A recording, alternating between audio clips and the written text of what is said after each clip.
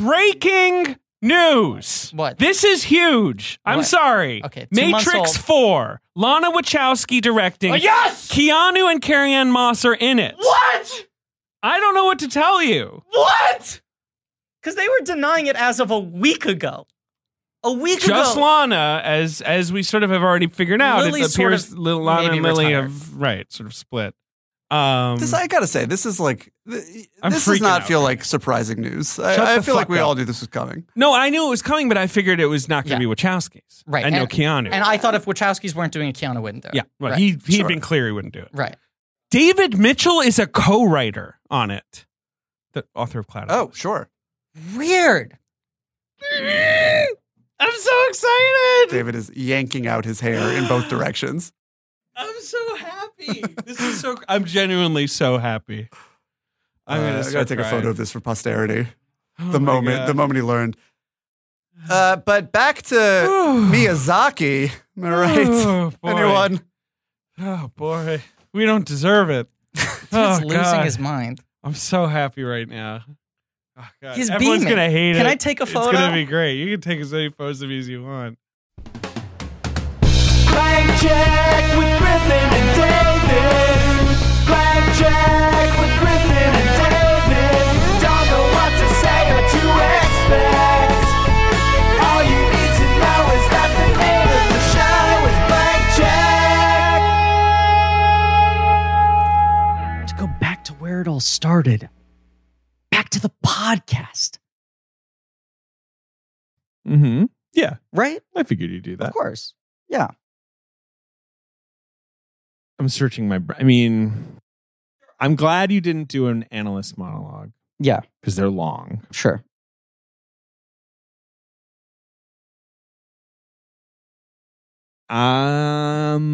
I feel like there's I still know Kung Fu. That's sort of the trailer. Turns out in my line. Matrix, the worse we treat you, the more we manipulate you, the more energy you produce. It's nuts. I've been setting productivity records every year since I took over. And the best part, zero resistance. People stay in their pods happier than podcasts and shit. I should have just said people stay in their podcasts. What Happier the fuck than am I pigs and doing? shit. I was literally about to say it's right there for What the you. fuck am I doing? Pods, podcasts. You know, it's. Look, I'm still having my welcome coffee. to the Matrix. He's still having his. I'm still coffee. plugging in. This is a coffee obsessed movie right here. This is Simulate. There's coffee in like every frame of this movie. Go on. Hi. This Hello. is an episode Hello, everybody. people have been. I know I'm feeling the burden a little bit. Me Feeling too. The weight of it. Can I A say little this? scared. I've been stressed out about this episode. I'm actually not stressed out at all. I live in this shit. I fucking eat, sleep, and breathe this shit. It's fine. We usually take 1 week off per year. From We releasing usually episodes. are dark on the final week of the year. Right. On In this terms of podcast, releasing. Yeah. which is Blank Check. With Griffin and David. Right. I'm Griffin. I'm David. Oh, talk about a throwback. It's not a throwback. It's like this has became a thing like last year by slow. This is You a Zoom thing. I Could have think. fit a fucking reloaded freeway chase in that pause between I'm Griffin and I'm David. That's right. That would have been exciting. Listen, People would have it's loved a that. podcast about filmographies, directors who have massive success early on in their careers and are given a series of blank checks to make whatever crazy passion projects they want. And sometimes those checks clear, and sometimes they go back to the Matrix, baby. Back to the Matrix. Back I to the can't do Matrix. Groff. I can't either. I don't know what Groff is. I don't know what what the germ of that. Like It's got a gentle voice. I think I wasn't too far off just because I think our speaking voices aren't yeah, you're not that different. But like, wildly dissimilar in pitch. does he have he's doing a thing in this. I need to watch this movie 10 more times, I guess. How many times have you seen it now? Twice. Same. Cool. Yeah, just okay. 2 times. Yeah. This A lady. is special for me. I don't want to overload. It's the same for me with any movie I love. I rarely, Yeah. when I was a teenager, Sure. I might watch a movie 2 times a week or 3, over and over again. But like these days, I'm like, is it time for me to watch Spirited Away or Master and like some movie I love? Sure. Like I'm like, yeah, give it a few more months. Well- It's always got to be a little special. Well, to David, go back. here's a question for you. How many times have you seen The Matrix Reloaded? I've probably seen The Matrix Reloaded like 10 times. Really? Only Yeah. that? Yeah. I feel like when we started this podcast, you were like, I watch it a lot when I'm trying to go to sleep. You don't count those as full viewings? Yeah, maybe. It's sort of funny to me to remember those days. Look, this is a throwback episode. I have not listened back to those episodes. I'll say this in a little bit. I mean, I have in my life. David, I thought I was going to re-listen before this, and I forgot to do it. But let's just say it up front. I know I've already alluded to it. This is our first blush review of Matrix Resurrections, a film with a lot to process. Absolutely. Even though it's been a week. A lot to process and a lot of online discourse and Correct. noise surrounding it. Which is maybe at a peak right now. Mhm. Who knows? Yes. No, definitely. But we covered the Matrix very early on in this show.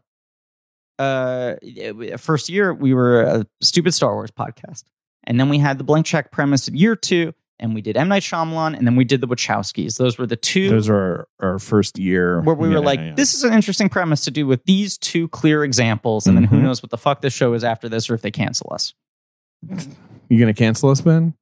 No, I wasn't going to cancel you, but I mean, you had to do well enough to have me convince my boss, our broom closet and making the producer. show. Yes, Yeah, yes, of course. You know, David, these days Zoomers complain about cancel culture. Real cancel culture is the UCB podcast network with no ad sales saying you don't perform well enough. They never did, though. They were always nice to us, to their credit. David- You were the top performing show. There was a point in time right before we did the switch from Star Wars to Blank Check where they were like, we'll give you That's true. a couple months. There was one meeting we had where it was kind of like, okay, like let's see how this reinvention goes. Right. Like We'll give it 4 months and then let's check in. I just want to say Yes. those episodes, which posted April 28th and May 5th, 2016. Wow. So 5 years ago, Mhm.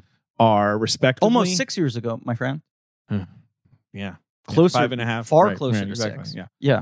Are respectively an hour 50 and an hour 26. This is a big point. Now, especially with Revolutions, as we've probably referenced on this podcast before, we were on a time limit. Shannon O'Neill had booked the studio, and we maybe didn't know or had She was the forgotten artistic director of Right. the of the theater. UCB, but Yeah, she was also yeah. doing her podcast. Correct. And I think we recorded both episodes back to back. No, we did it Wednesday, Thursday, Friday, or something like that. Like we did like the whole trilogy Okay. on consecutive days, Okay, that's or what it was. something Okay. like that. Yeah. And so Revolutions, people get mad to this day that episode apparently doesn't have a box office game because we were so rushed. Wow. I think we spend, we did our usual Sure. thing where we spend too much time talking about some stuff, and then at the end we're like, and then also this happened, so. Yeah. That's one reason I have not listened back in a while, but those episodes are obviously fondly considered. I will re-listen before The thing I'm commentary. about to. Right. Just I want to fully announce again.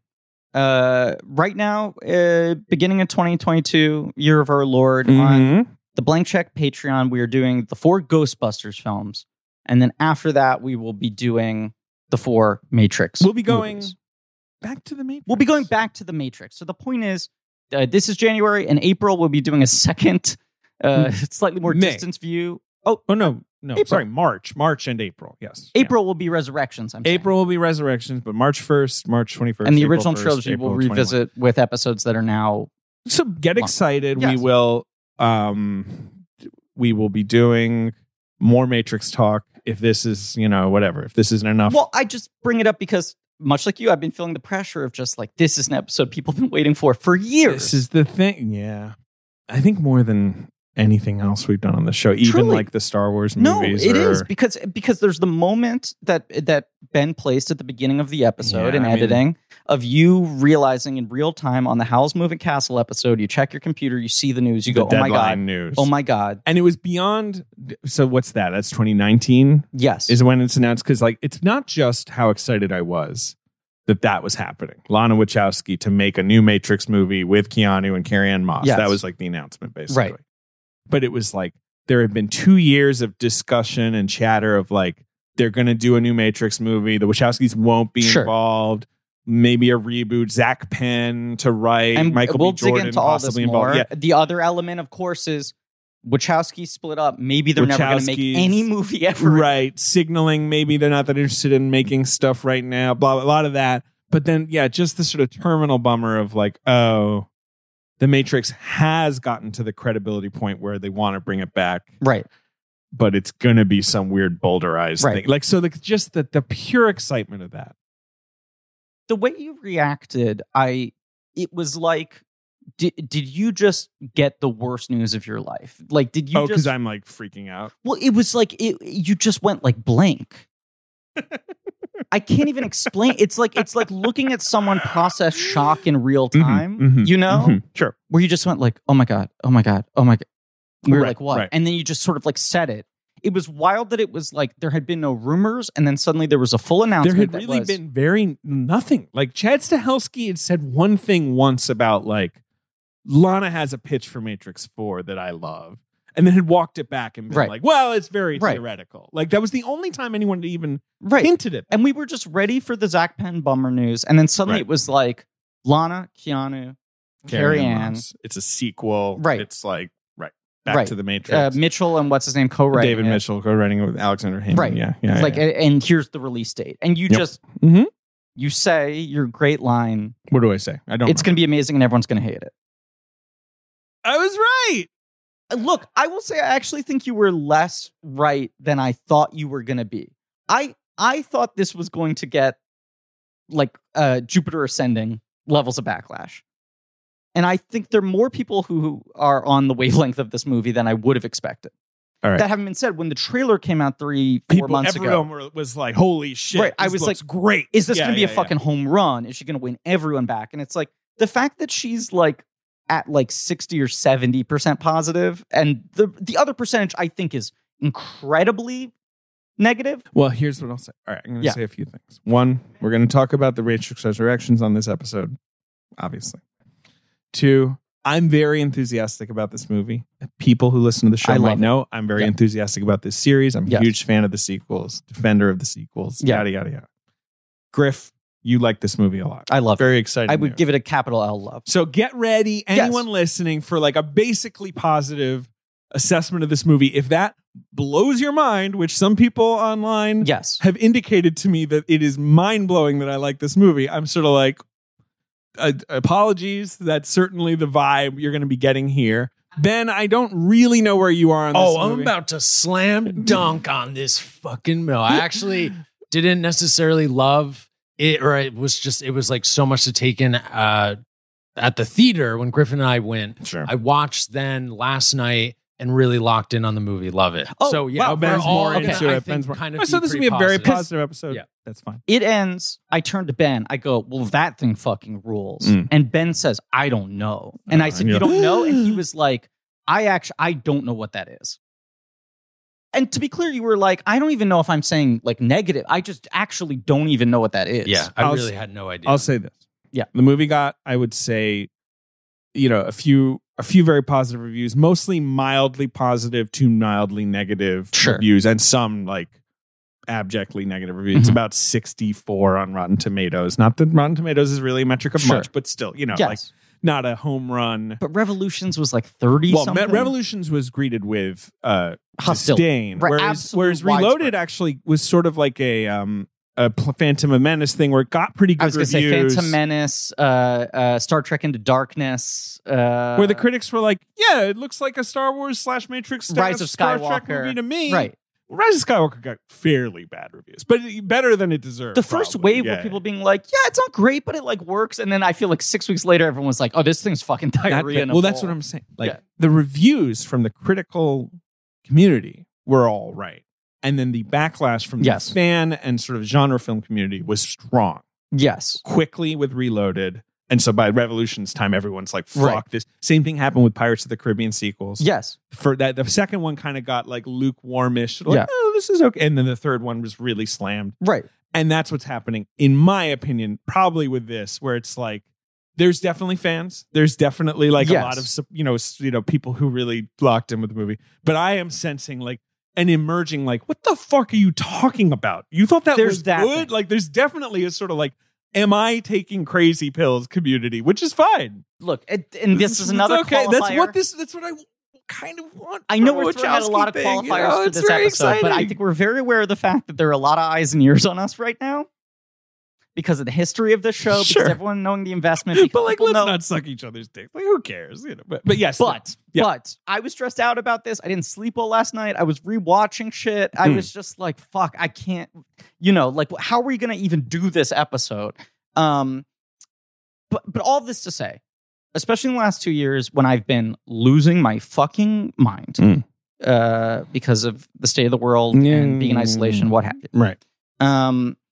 I feel like there has been a recurring, incredibly vocal backlash to when I, especially with new release films that I love and am defending, try to intellectually why people dislike it. Sure. Which I think people negative view often response. as me sort of projecting You're intent being or fucking coastal elite douchebag. that people don't like. talking down to audiences around the country. Maybe people just don't let people not enjoy things. Yes. Griffin. Right. That's the thing. I think I defend movies that I love, especially when they're And you get a little weird. too maybe, or you're saying like too heady about. Well, why don't people like it? I don't know. People don't like it. Right. And I'll say, look, let me have my hyperbole. I enjoy being overcranked.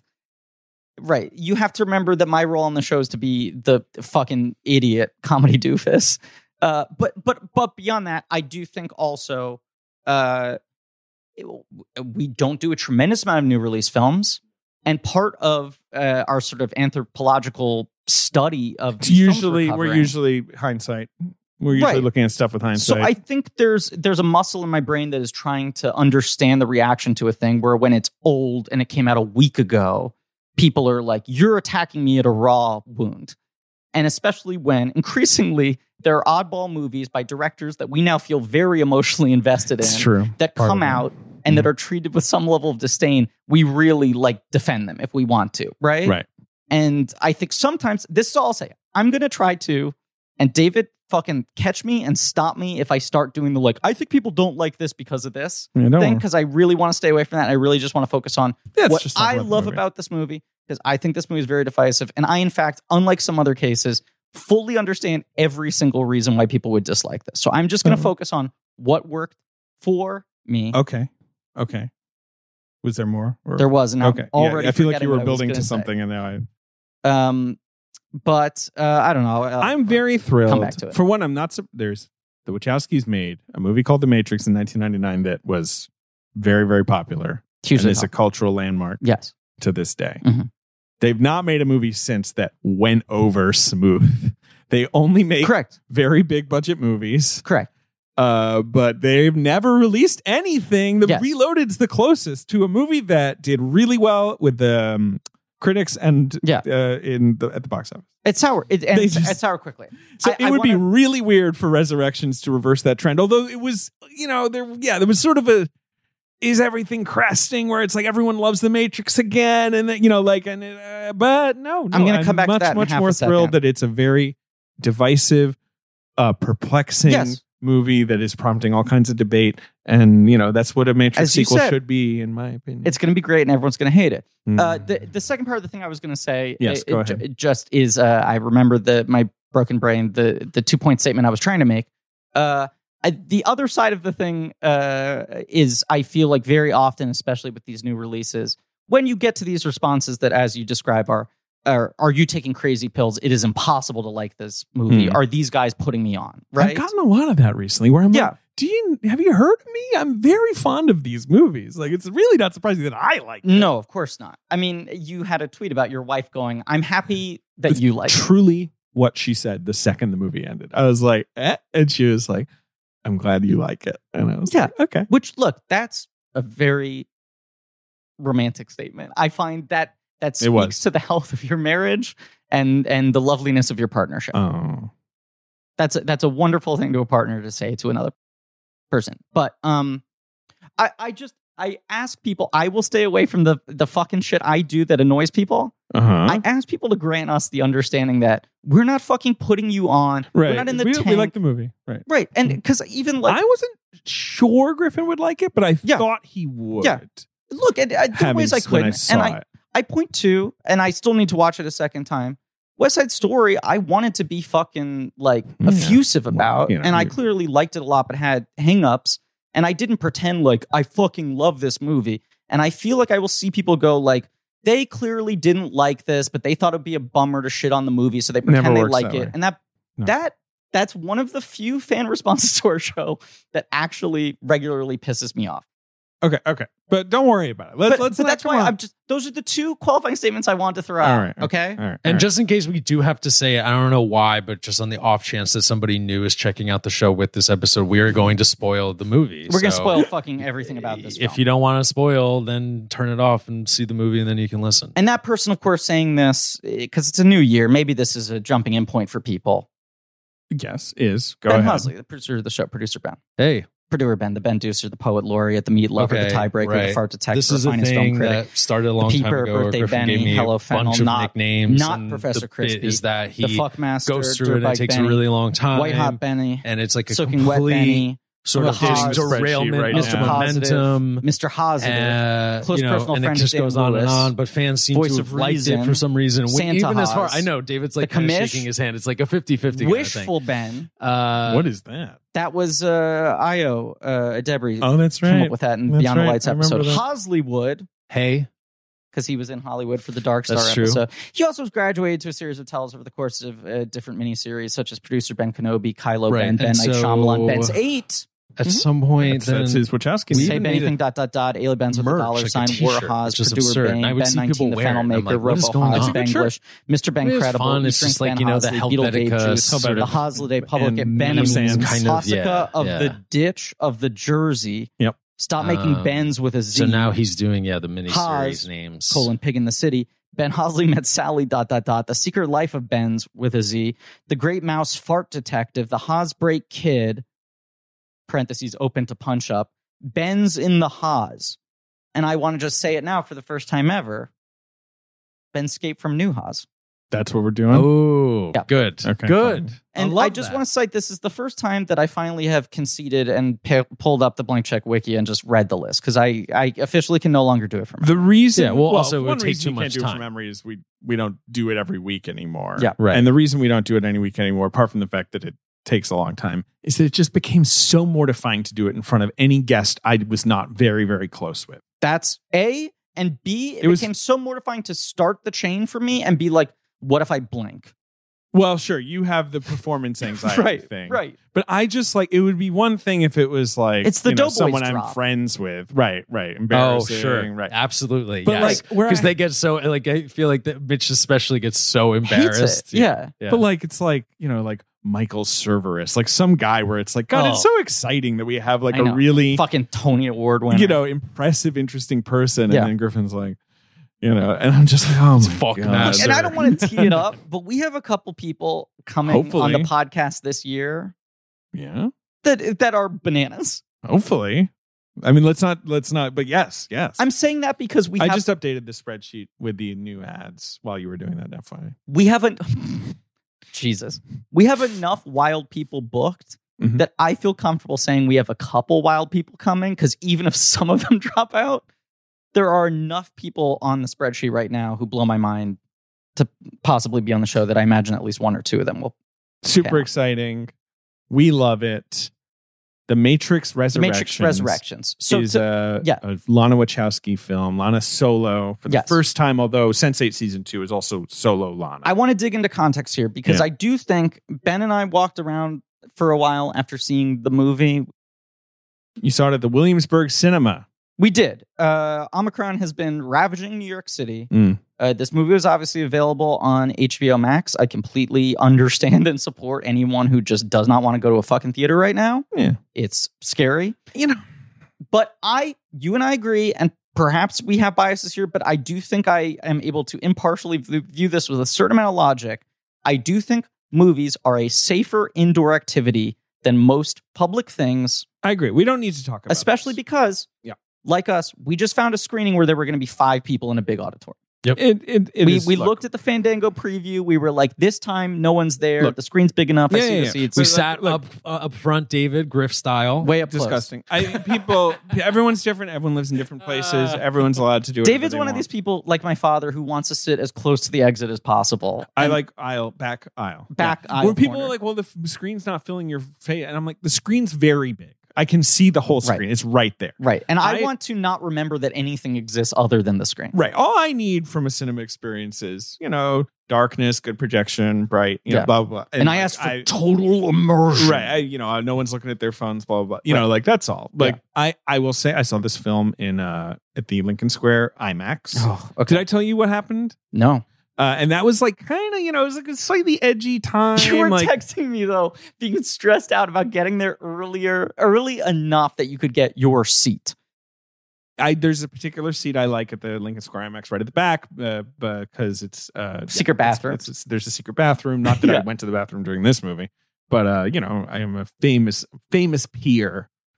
Famous. It's probably one of the- movie. 3 or 4 things you're most famous for. Yeah, Esther Zuckerman, friend of the show, loves to anytime I don't pee during a screening, be like, "Damn, you liked it. Like, Yeah. you didn't take a break." With my dad, the test used to be a movie was really good based on how little he slept through it. Sure, right. When he would take us to fucking movies, and but- he'd go like, "Yeah, It was just an edgy, the cases were going up. You're starting to hear about people, Yes. whatever. And so I remember I was a little anxious about that, but I was also anxious about I want to see my movie. of right? course, This screening, by the way, there were not a lot of people there. yeah." I expected kind of a rocking Full House, which I had just gotten Yeah. at Spider-Man for the press Yes. screening. And this one, that's for the whatever irony of reason, this. it's a very big theater, that Yeah. theater. So maybe that's why it felt sparse, but it was like, But a third full, Spider-Man, maybe. Spider-Man today just Just crossed became Sony's highest grossing film of all time. in 9 days, 10 days, Whatever. something Yeah. insane. Yeah. I mean, oh no, the stat I saw is that it just outgrossed Rise of Skywalker, Sure. which was the highest grossing film the last 2 years. Since, right, because it was the last sort of. It was the pre-COVID highest grossing film of blockbuster, right. 2019, the last pre-pandemic year. Yeah. Right? So it's now the highest grossing film in 3 years, including even the rest of the 2019 box office.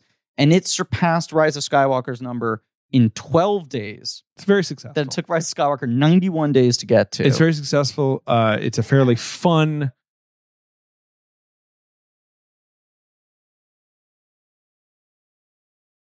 Theater experience that I had seeing that movie. It is. Nice. It is. I enjoyed that movie. It is, but it also people are reporting on the fact that this movie is bombing at the box office, and I think that is a completely impossible to judge based on it being on HBO Max at the same Right, day it's at a true. time of a spike Yeah. over the holidays when people are staying at And home. people are like, well, Spider-Man's doing well. It's like, well, Spider-Man is not like any other movie that has come out in the last 2 years. And it's in terms also- of the audience reaction look, it's getting, which for is better- great. I think it's great. For better or worse, the thing that drives people leaving their home and going to a theater these days is not wanting to be spoiled. Yeah, That- exclusivity that is- and right, exactly. But Like, the it's X factor with Spider-Man I is have to I go- don't want to have to avoid the internet. Mhm. Because there are all these things that I know are going to get spoiled for me.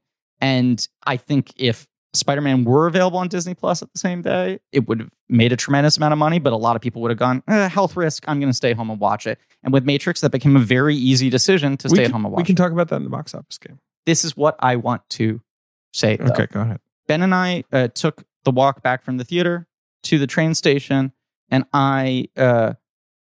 Ben was, as we said, saying, I truly don't know what to make of that. I don't even know if I dislike that. I don't even understand what that is. And I was like, Ben, I want to give you a lot of context because I do think the context on this movie is incredibly important. This is a movie that is so much about itself, which is a thing that some people find annoying, right?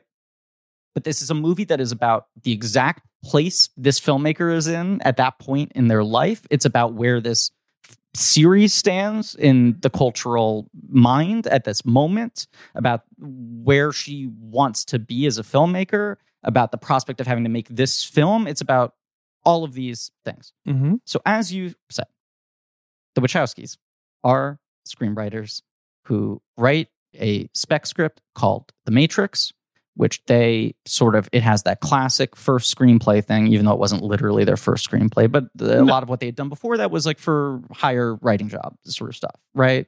They'd written Ecto Kid for a Marvel imprint. They wrote Assassins, but it got heavily rewritten, all this sort of shit. But they were like, this is our big fucking swing, right? And by their own admission, it was one of those things where it's like, we put every single idea we had into this one script. We put Mhm. everything we liked into one movie. It's like write a script as if you never get to make another script ever again. Everything in their lives up until this point in time. They pitch it to Warner Brothers.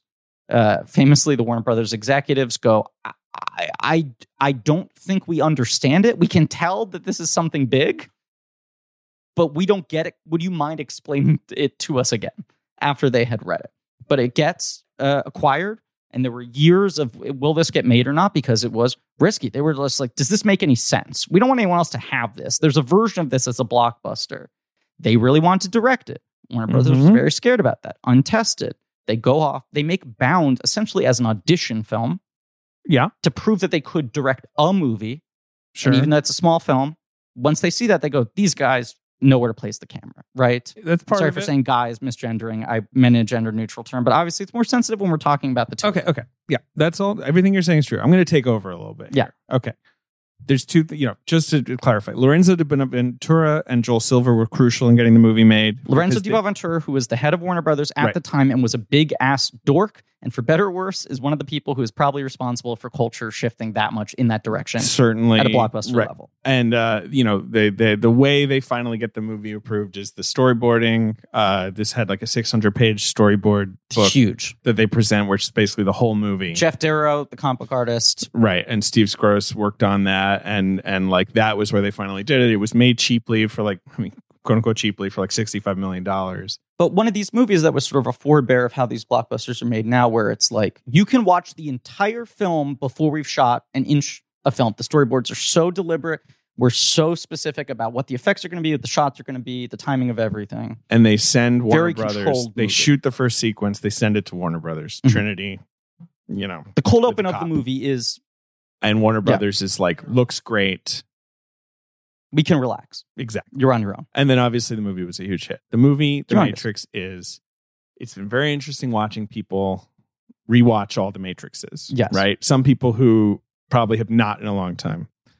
And pretty much the universal reaction to the first Matrix is, damn, like movies used to look like this. Like blockbusters. Yeah. Like it is still amazing to me and to people, I think, just like how like sort of like flawless and I don't know, enduring it is. Like, I mean, it's almost a boring movie to talk about, but it's also such a complicated movie to talk about. They re-released the film. They remastered in IMAX, and Yeah. then they also released it in normal size screens. Yeah. And I dragged past dragged future Romilly. guest, my sister Romilly Yeah. Newman, to see it because she had never seen it. She was 1 year old when the first Matrix came out, 1999, right? which yeah. is a bizarre thing to think about.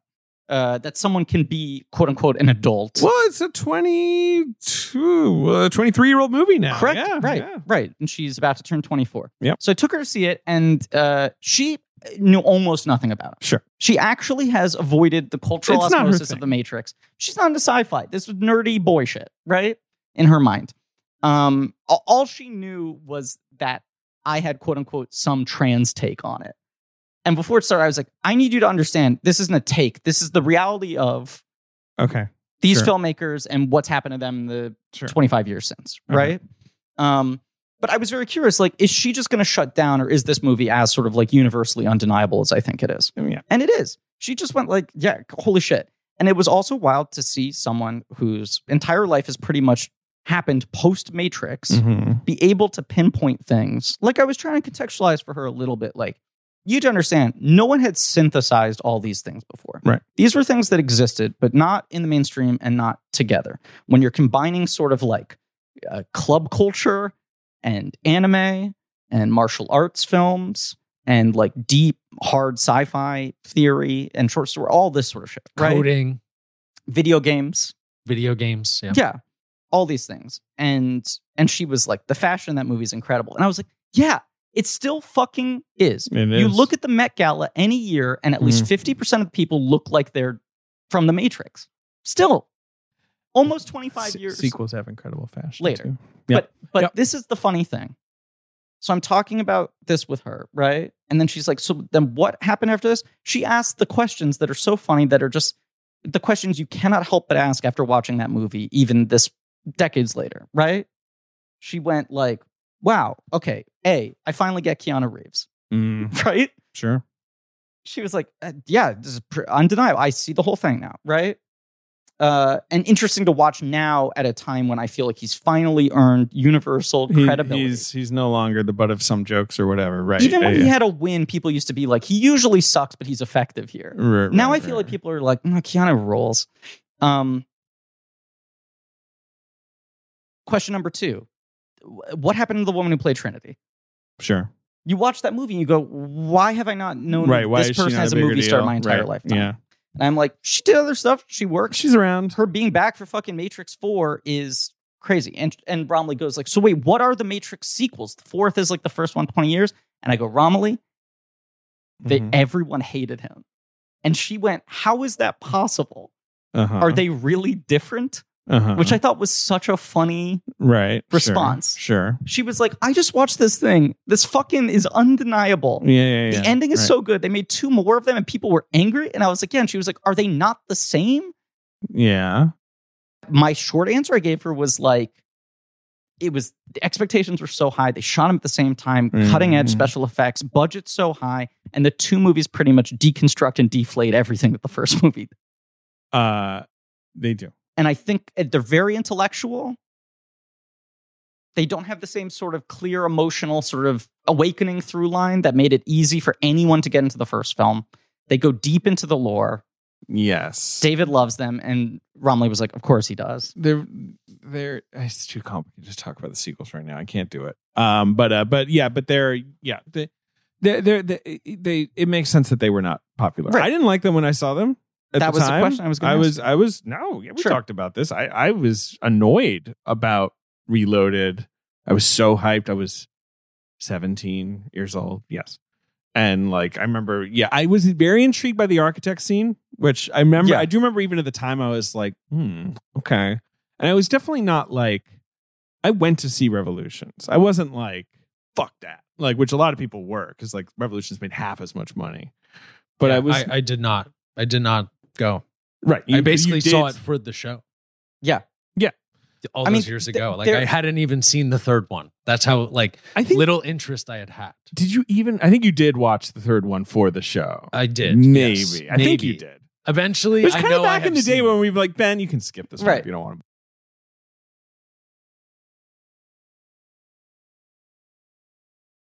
But let's say, I mean, like there was there's lots and lots of reasons why the sequels were not $150 million domestic drop off between 2 and 3. Right. Well, and as you said, Rotten Tomatoes, it went from like Reloaded gets 78% or even higher. I can look it up. Resurrections gets like 34. Like it was like all the anger of people like a couple months later sitting on Reloaded and feeling irritated. And I also feel like it was a little bit like after Phantom Menace came out, where people were like, okay, that didn't rip the way I wanted it to. But maybe the third one will make sense of it. And then I think when people felt like the third one didn't give them what they wanted, they were like, now I hate Reloaded twice. The third one is also, is probably the most challenging in that, like, it sort of takes a lot of the lead characters off the board for a lot of the movie. It's mostly set in the real world, which has a much more depressing aesthetic than The Matrix. Yes. It's got the sort of machine versus humans war, which I think some people dig, but it's very anime, but it's not as cool as bullet time and martial arts and all that. And like, so that's part of it. They're all great. They rule. They're amazing, but there's no way they rule because they're very, very, very challenging and they are very, not more of the same. And as you already said, and as I said to Romilly, explaining shit to her after this, I'm like, and then every movie they make after that bombs. They keep making movies that are $100 million visually plus challenging movies. and interesting and innovative. And they keep making movies that are genre films. Yeah. Speed Racer is probably the least sci-fi, but even that is very sci-fi and obviously is a cartoon adaptation. I mean, I took her to see Speed Racer when she was a child, and the look on her face when she was like, so then what happens after the Matrix sequels? And I was like, they made Speed Racer. They sure did. She could not believe. And Cloud Atlas and, is sort of is sci-fi, but also a million other things. Jupiter Ascending is more, I think, what people wanted from them. In theory. It's like, hey, they're doing like a sort of straightforward sci-fi movie. And then these people see it and are like, well, I don't like this. It's goofy. It's silly. It's a fairy tale. It's right.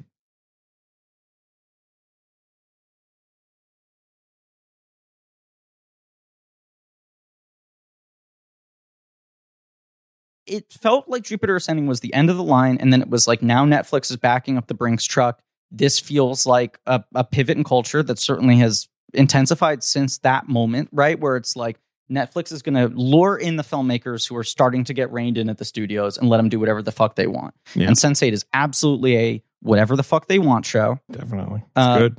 But was an early example of Netflix going like, never mind. You know, they canceled after the second season. They let them do a finale movie. It was so expensive. It wasn't breakout enough for them. Right. But definitely cult popular, you know, and sort of builds. Season 2 is kind of like season 1, sort of a slow plot thing, and season 2 is more, but delivers more. For 20 years, I feel like, and we defend their movies, and other people like some of them, you know, of course. There is just that thing. The general public consensus is like, why can't they just make The Matrix again? And I don't think anyone was at that moment in time asking him to do The Matrix 4, but it was like, why can't you do that sort of thing again? Why have you never, ever replicated that feeling again? Mm-hmm. And the sequels are like the same, but they didn't make me feel the way that The Matrix did. And everything you've made since then feels like it's running as far away from The Matrix as possible. I guess so. It's very, we've talked about this. Look, listen back to our episodes. Right. And of course, over that same period of time, there is 2 transitions. There is a shifting identity for both of them. You know, it's all this stuff that ends up, of course, informing the text of the film. But like, you know, Cloud Atlas and we've talked about this. Cloud Atlas and Jupiter Ascending are both about, you know, humankind being used as like food or energy. Yeah. Which is what the Matrix is about. Right. You know, every version, like they do keep consciousness shifting. And consciousness shifting. Like, and Lana talks so much about like, you know, how the movies are kind of about love conquering all, right? Like all, you know, that's like a thing they keep going back to. That's a thing in this movie. That's a thing in their last, you know, they have, it's just that, I don't know. Look, this movie, The Matrix Resurrections, opens, you know, or like the first act of this movie is partly about people interrogating, like, what is it people liked about the Matrix? What is it we should be delivering with a new Matrix? Like, what do people want out of the Matrix? What did people want at the time? What has changed? And it's very funny and, to me, inspiring and interesting to see the movie do that. I guess to some people it's annoying. Obviously, it's very. This is the last thing I want to set up. Is that by all accounts, it may be starting 5 years after Revolutions. Every year, Warner Brothers circles back to them and goes, just by the way, if you ever wanted to make another Matrix, blank check, whatever you want. Right? And they keep on going, no, thank you, no, thank you. Sure. They always reject any talk of fourth Matrix. But it was one of those things, even with the kernel response to the sequels, where it's just like, well, if a franchise is worth over $1 billion, they're never going to let it lay dormant for too long.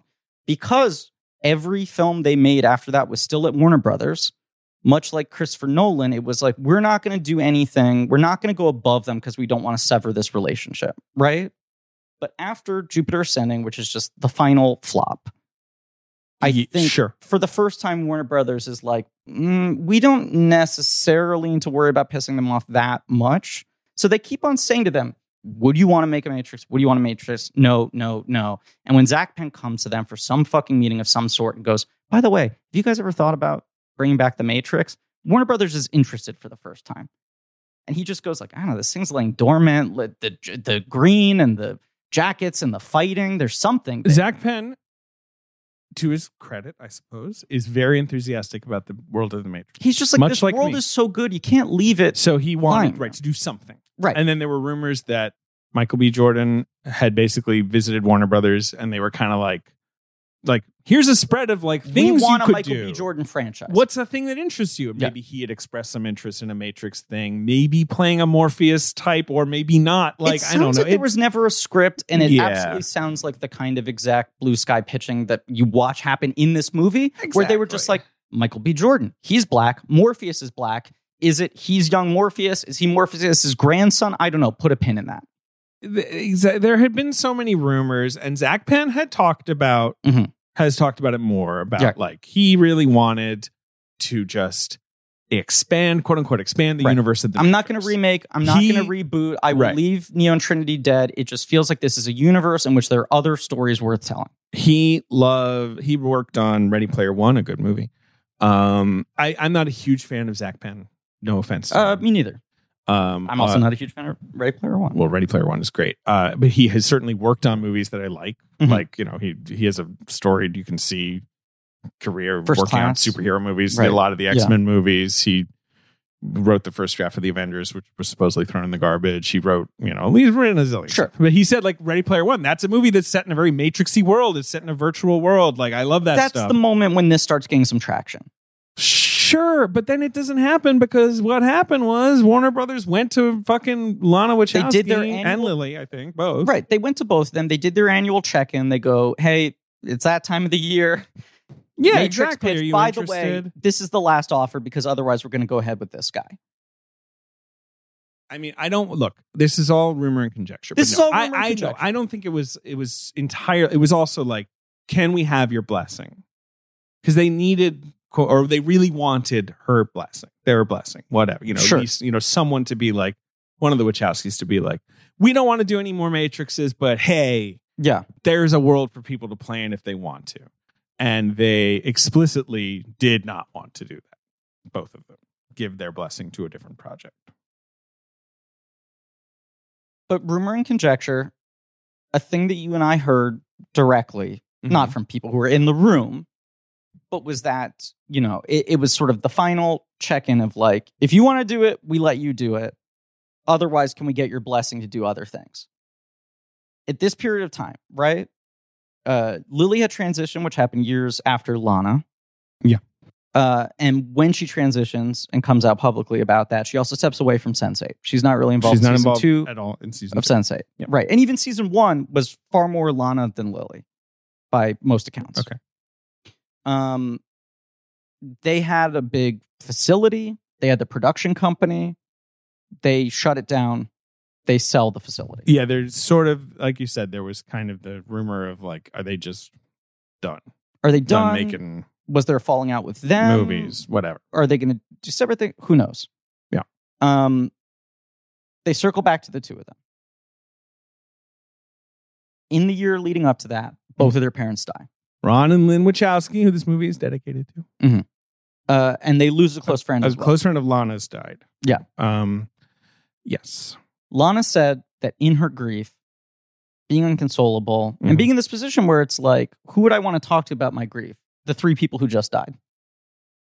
I don't know who to turn to. I don't know how to process this. This is so overwhelming. She started thinking about Neo and Trinity a lot. Yes, that the idea of having Neo and Trinity back was a great comfort. She said this in, Lana doesn't give a lot of interviews, No. but she has said that in whatever interviews she's given or There's whatever. this speech they did at that Berlin International Writers Conference or whatever it's called Right. that I'll make sure we tweet out that I sent to Ben because I think it's very revealing in a lot of ways. But I think it literally just started as I started thinking about these characters as a comfort. I wanted to spend time with them in my mind. The idea of having them alive again, because obviously, spoiler alert, at the end of Revolutions, they die. Right. Dead. But I even think before it congealing into an actual story pitch. Well, she says she had the story immediately, but I don't know. Yeah. It was just that in her mind, these characters come to her and then the story comes to her. But I think a lot of this movie is about the solace of characters we love, right? Mm-hmm. It's like, because it is interrogating. I think people think, I once again understanding all the reasons that people could dislike this movie. But a thing I push back on is the notion I see in some places that this movie is a cynical exercise and that this movie is arguing that it doesn't need to exist. I think this movie is interrogating its reasons for existing. Right. And I think it's having some fun with the idea in culture that these things all need to be rebooted or revived or whatever. But I think it is a very earnest, passionate film about the machines have rebuilt these 2 fucking dead characters, right? And characters that weren't just dead, but were like decimated, blinded, rebar through the chest. Yeah, they're dead. They're all this shit. Sure. And you have these 2 machines being like, we're going to rebuild them and make them even prettier than they were before, right? And let them age, but only like a sexy amount of age, relative to how much time has passed in the film.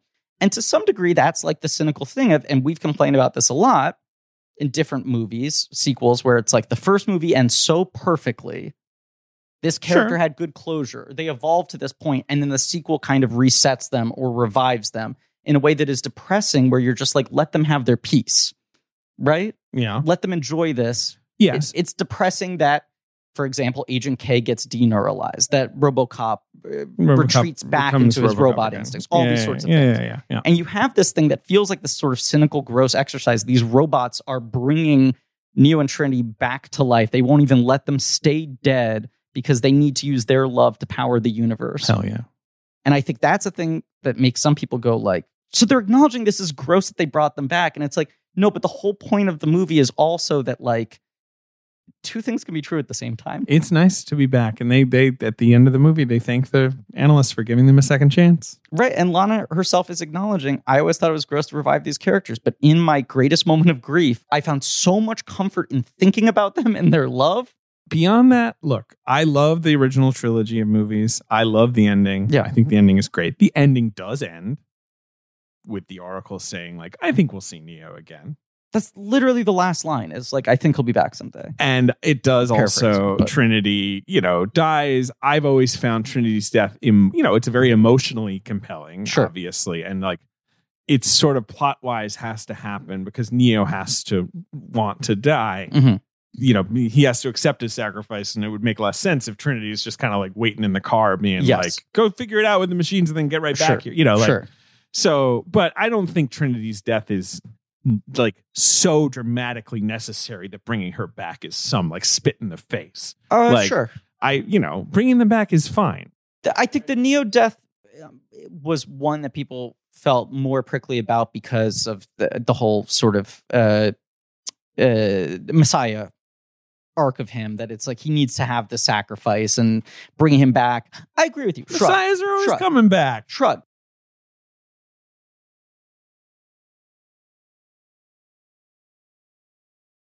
But the other thing that you have to acknowledge is just in the last 10, 15 years, the Lega sequel has become this fucking Yeah, thing. the sort of 20 years on, your faves Right. are back. But you talk Blade about Runner, how like Star Tron Legacy Wars, is this Tron. weird movie that's sort of the Mhm. forebear of what all studio Mhm. franchise thinking becomes, where it's like, what if you don't reboot it? Right. You actually make a sequel that acknowledges the passage of time, Right. that is referential, Update it. You that have a new tries to have generation new kids and an right, old generation coexisting. but like, and it tries to thread the needle of like, let's make a movie for a 12-year-old who's never seen Tron that they will enjoy. But it also has their to be- dad who Yes. loved Tron will be like, oh my God, Flynn's back. And you have to Clue be really and- deep and respectful of the lore, but you also need to have it be a launching pad for a new thing. And then this is like Jason Segel Muppets, Star Wars, Force Awakens, Ghostbusters Afterlife, all these fucking things, right? It's so pervasive too now, So even pervasive. especially. yes. it's very pervasive.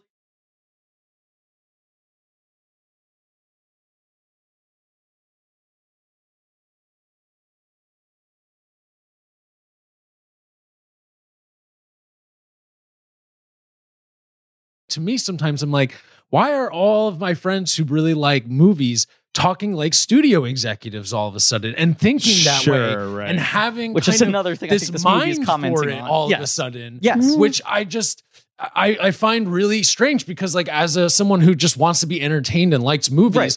I don't go into watching something and thinking about that stuff. And look, throwing bricks in a glass house, right? Obviously, this is what we do on this show, and it's what we fucking made our bones doing, and it's the core of our friendship, David, you and I. Sure. But it is interesting seeing more and more, I feel like, with every year, the mainstream culture talking about things in terms that you and I think of, where it's like the general public is very aware of studio maneuvering of IP. It is. It's much more aware. And Right? that's why you can make a Spider-Man No Way Home or whatever. Right. And You just can make a movie that the outcry. right. Oh my God, the Fox rights are going to go back to Disney so they Yeah, can it's put crazy. It's X-Men crazy. in Yeah. there. No, that's true. It's And- true. It's and crazy that people are people now who very you reluctant don't to that. think of as following the film industry saying, well, the problem with the Disney Star Wars movies, obviously, is they didn't have a Feige who was overseeing the whole series and one director. Like that whole intellectualization of the business maneuvering behind the stories and the value of the stories. Yeah. These are all things that she's commenting on. At the That's same true. time that she's commenting on where she feels about her own career, her own life, this thing that she created that also has, like many things that become so seismic, Okay. developed reputations Okay. completely out of her control. And she's reckoning with all of that too. What does The Matrix mean to people 25 years later? What good has come out of it? What bad has come out of it? Why do people want to go back to that? Is that a bad impulse? Is that a weak impulse to just want to Beyond that, retread things? not or just is The there Matrix. value? Not just the Matrix, nostalgia in general. Yes, like, all is that of a it. positive, negative force? How Yeah. do we, or whatever? How is that a force in our life? Why can't Here's- we generate I original sit down and stories? see this movie. Yeah. Lincoln Square IMAX. Everyone, it's one of those things where like there's a few critics around me who are kind of like, "Ooh, David's excited." Like, everyone else is kind of saw like, like "Yeah, I'm here six to see tweets a of people movie." taking photos of your masked face. My giving thumbs masked up. face.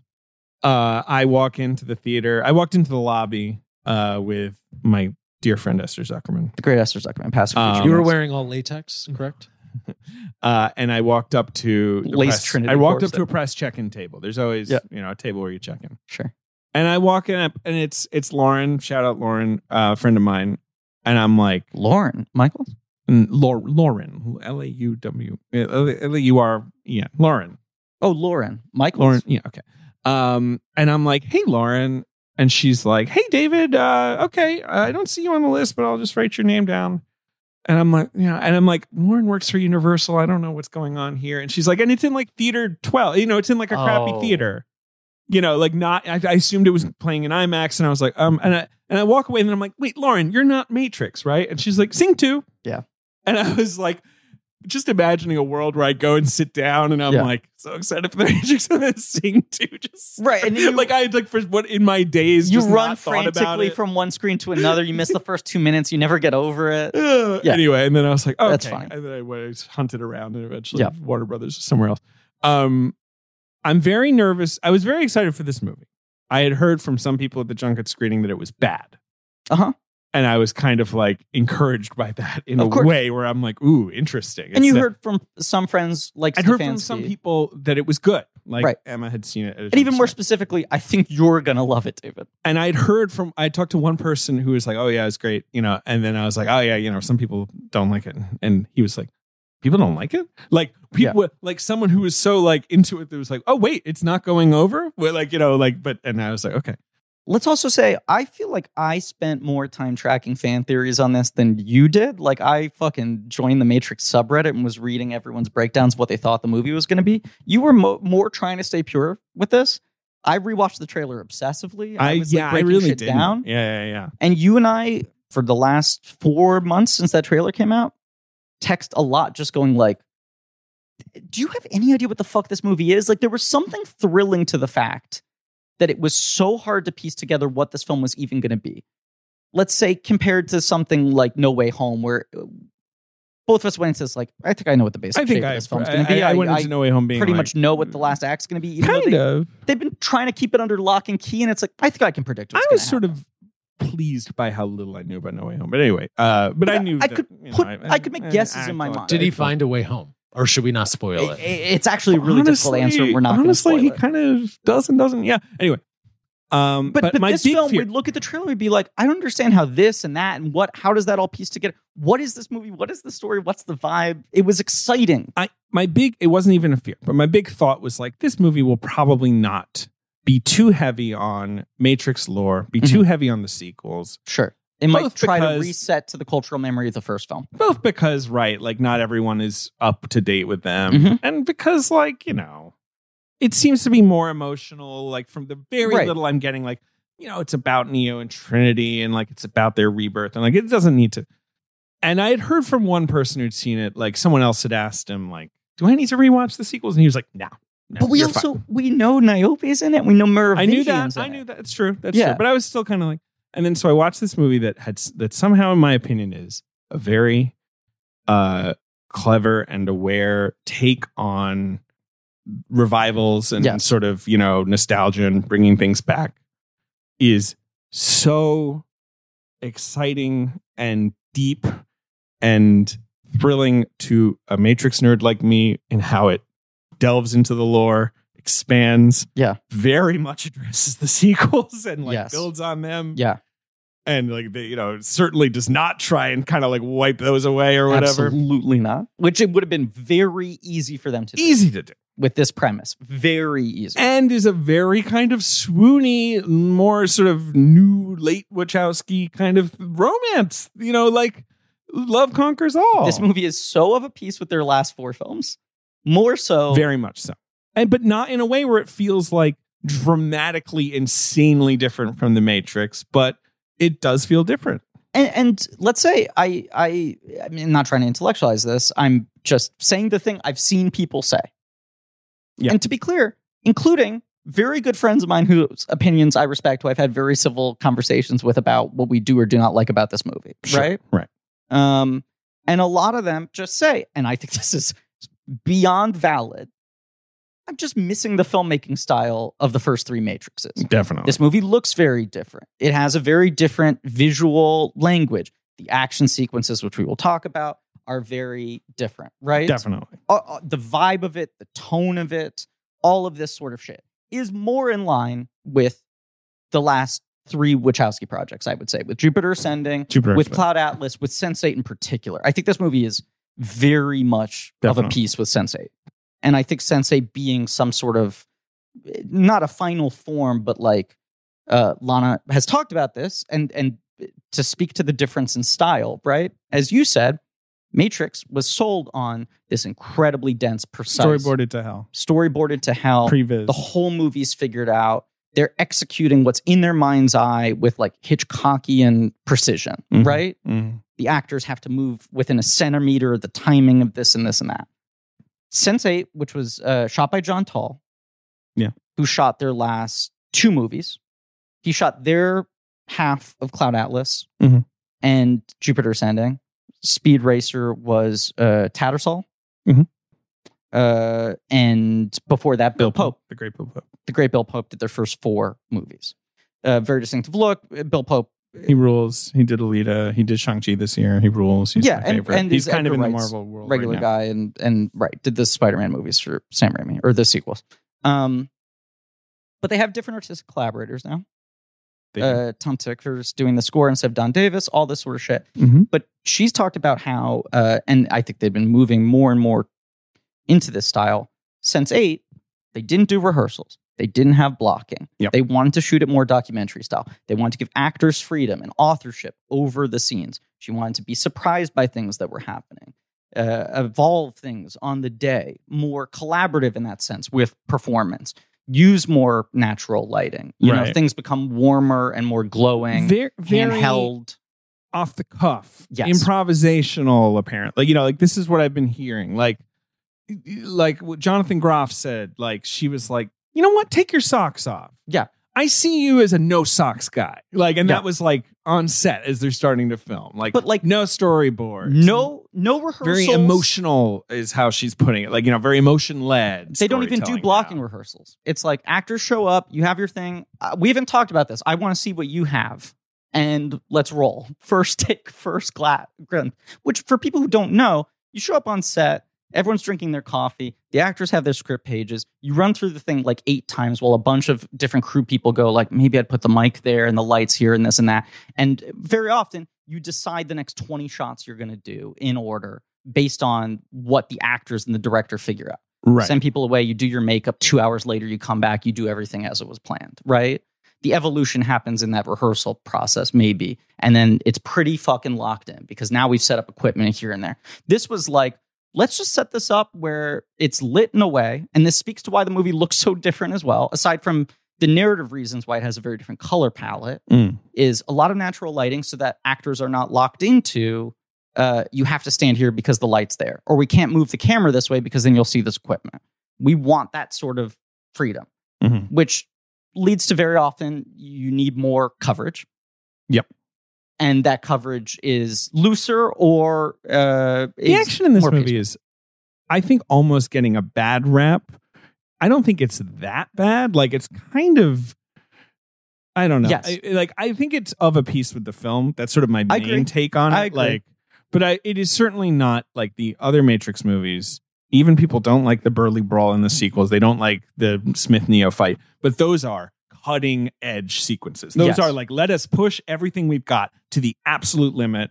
And, you know, in the sequels, I would say maybe they reach their limit and you can see the limits. Like, you know, Highway okay, Chase is the best sequence of the. Well, that Highway Right. Chase is incredible. That totally worked. But like, you know, the Smith fights and stuff, Yes. like where sometimes you're like, okay, they were 95% of the way there, and now I can, in this shot, sort of see it looks. But janky, even for the but things that don't hold nothing up in well, this movie feels that way. No, even for the things that don't hold up well tech wise in those two sequences, or just over conceptualized or whatever, there is a precision and a clarity of action that I think people are more critical of the action of this movie.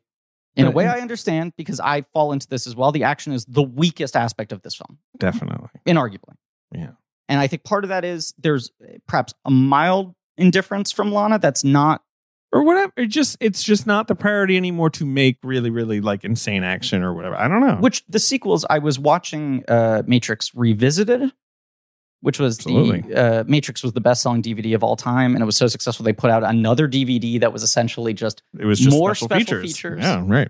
There's not a lot of special features on the original disc, but yes, Right. it's like an in-depth, it's like a feature-length documentary about making the movie. Kind of. But also them in the early stages of the sequels, and it was sort of bridging the gap of the that's true. excitement. Right. And so I was rewatching that, and it's like all this footage they kept from the early days of developing the first Matrix, but you're also seeing the earliest glimpses of them doing 6 months of stunt rehearsal for 2 and 3 before they started filming. Which Keanu's 57. You know, he does the John Wicks, so it's not like he's not doing that kind of shit anymore. It's a different type of action, but it 100%. It's not martial arts, and he can't do like the shit they did. And you can read. Bilge Ebiri has this incredible piece he posted talking to Chad Stahelski, who makes the John Wicks, who is Keanu's stunt double, who plays Chad in this movie. Handsome Chad.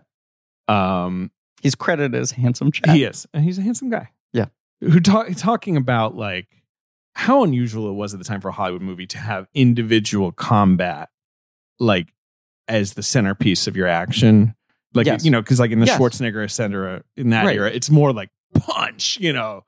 Like it was not like a Schwarzenegger, 10-minute hand-to-hand fight sequence. Are not like, fighters in that way. No, I mean, because that's not their vibe. Right. And so like, but the work they had to fucking do, like, to get all that. That's right, when you watch this revisited thing. It is crazy when you realize how much work they did for the first movie and for the sequels. It maybe even doubled, right? Right. So not excusing elements of the movie, but like things I think people should understand about how this movie ends up the way it does, right? Mm-hmm. The actors are older. They don't have Ping, who choreographed the first 3 films, working on this. Yeah. Who knows if they tried to hire him and he said no, or they didn't even reach out. It feels to me like just she didn't want to make as much of a martial arts movie. That's just not what this movie is. Right. At all. Right. I also think this is the first film we've seen her do without Lily. Sure. And Lily was less involved in Sense8 and not involved at all in season 2. And this is very much of a piece of Sense8. And it's like some of those things that people are missing from the visual dynamic of this movie might have been more Lily things. I don't know. That's pure conjecture on my part. This is the thing. But it's a different DP, John Toll, who then they filmed like 6 weeks, 2 months of this movie in San Francisco. A lot of the exterior stuff, like the building shit at the beginning and the end of the movie, the Simulante shit, whatever.